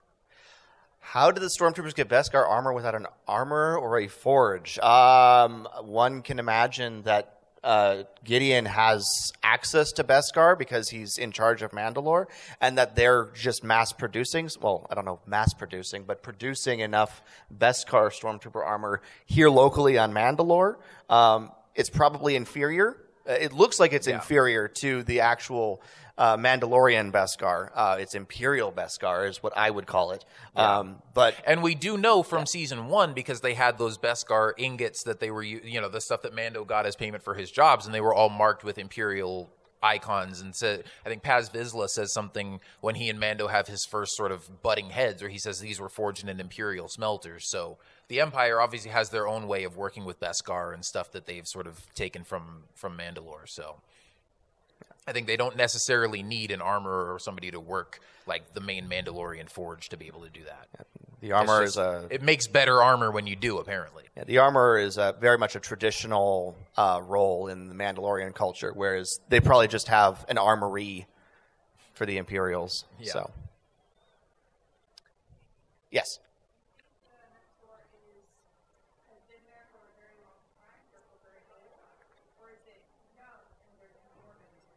It's very, very big. So I would imagine the mythosaur is very, very old.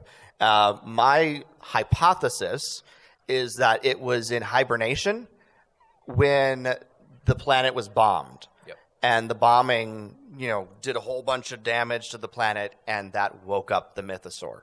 Well, not only woke it up, I think it also opened that chasm down to where it is, because when Din is walking down the steps, and it's funny in that episode where he just kind of disappears under the water, I assumed the first time I watched it that the mythosaur had dragged him under, and then apparently no, that wasn't the case. He just sort of fell. Like, at least that's what they tell everybody when they go back to the other Mandalorians. So obviously he wasn't expecting there to be a giant deep chasm in the ground. They probably thought that water wasn't that deep. So I think the Imperial bombing opened up some passageways to maybe parts of the planet that had been sealed off for a long time and woke up some stuff that was hiding down there. I kind of think that would be cool, like symbolically, if it was like a young mythosaur, just to kind of, as the armorer said in the Book of Boba Fett, that the reappearance of a mythosaur would mark a new golden age for Mandalore, and we're kind of seeing that now that they retook it, and maybe it was a young mythosaur that was there kind of in hiding, and the bombings woke it up, but it is in fact a young one, kind of symbolizing kind of the reemergence of the Mandalorians on their home planet again.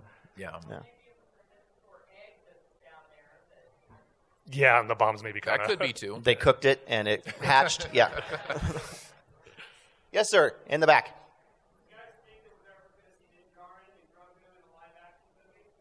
Yes. Most likely, given that Dave Filoni is directing one, and it's said to be sort of involving a lot of story elements that are being... worked on right now? Yeah, that are being sort of started in The Mandalorian and Ahsoka and stuff. I find it hard to believe that they won't find some way to work Mando into that story with just the popularity of that character. Yes, sir.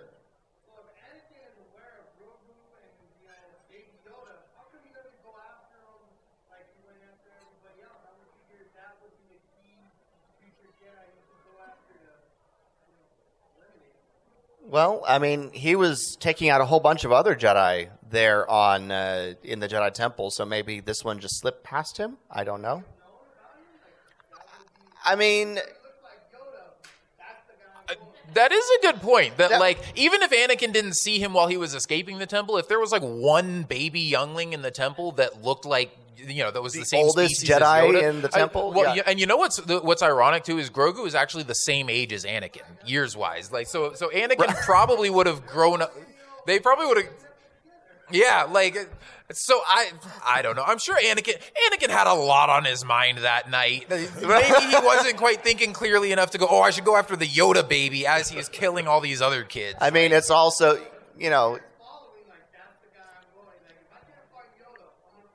I mean, we still don't know what happened we've seen Keller and Beck take Grogu away during Order 66, but we still don't know what happened between that and it's still 20, 30 years later that the Mandalorian takes place. So we don't know what happens to Kelleran. We don't know if Vader or the Inquisitors or Palpatine or somebody else came after Grogu during that time period. Obviously something happened to him because he's not with Kelleran anymore and he's kind of off on his own and all these bounty hunters are after him, but the Empire's trying to find him again. So, probably we'll get something to fill in those gaps. I hope so, because I'd like to see what happens. Yeah. But my guess is it probably will be like a comic book or something. That would be my, that's my inclination, is that's probably where it will be. It will be done. So. But we could get more flashbacks in future seasons too, depending on how much of that story they really want to flesh out. Or if they're just going to leave it at, okay, we know how he survived Order 66 and that's it. But I think at some point they'll give us some more hints as to how Grogu ended up where he did at the beginning of the series. All right. Yeah. Yeah. All right. I think we got time for one more question, then we're going to have to wrap up, but we'll still be here afterwards if you guys want to talk. Yes. Is Moff Gideon really gone? No. I say yes. He was obliterated. He was vaporized. Everyone no. else here is saying clones. I say yes. If he shows up, I put my credits on yes, but again, when you introduce that he's got clones, I mean, we saw a few of them there in the base. There could have been more elsewhere. We don't know. I think there's certainly room for them to bring him back somehow if they wanted to. I don't think so. He was very, very angry when all the clones were dead. He was like, "They were my children." Well, we also thought Palpatine was dead for the last 40 years too. So I'm just saying. It's never say never, but I would say at this point they seem to be pointing more in the direction of, okay, we're moving on to Din and Grogu hunting down other Imperials. So I think for now he's done. Yeah. All right. Well, thank you so much for coming. We'll be back in this room at 6 o'clock for another panel. So if you want to come back, stay. We'd be happy to see you.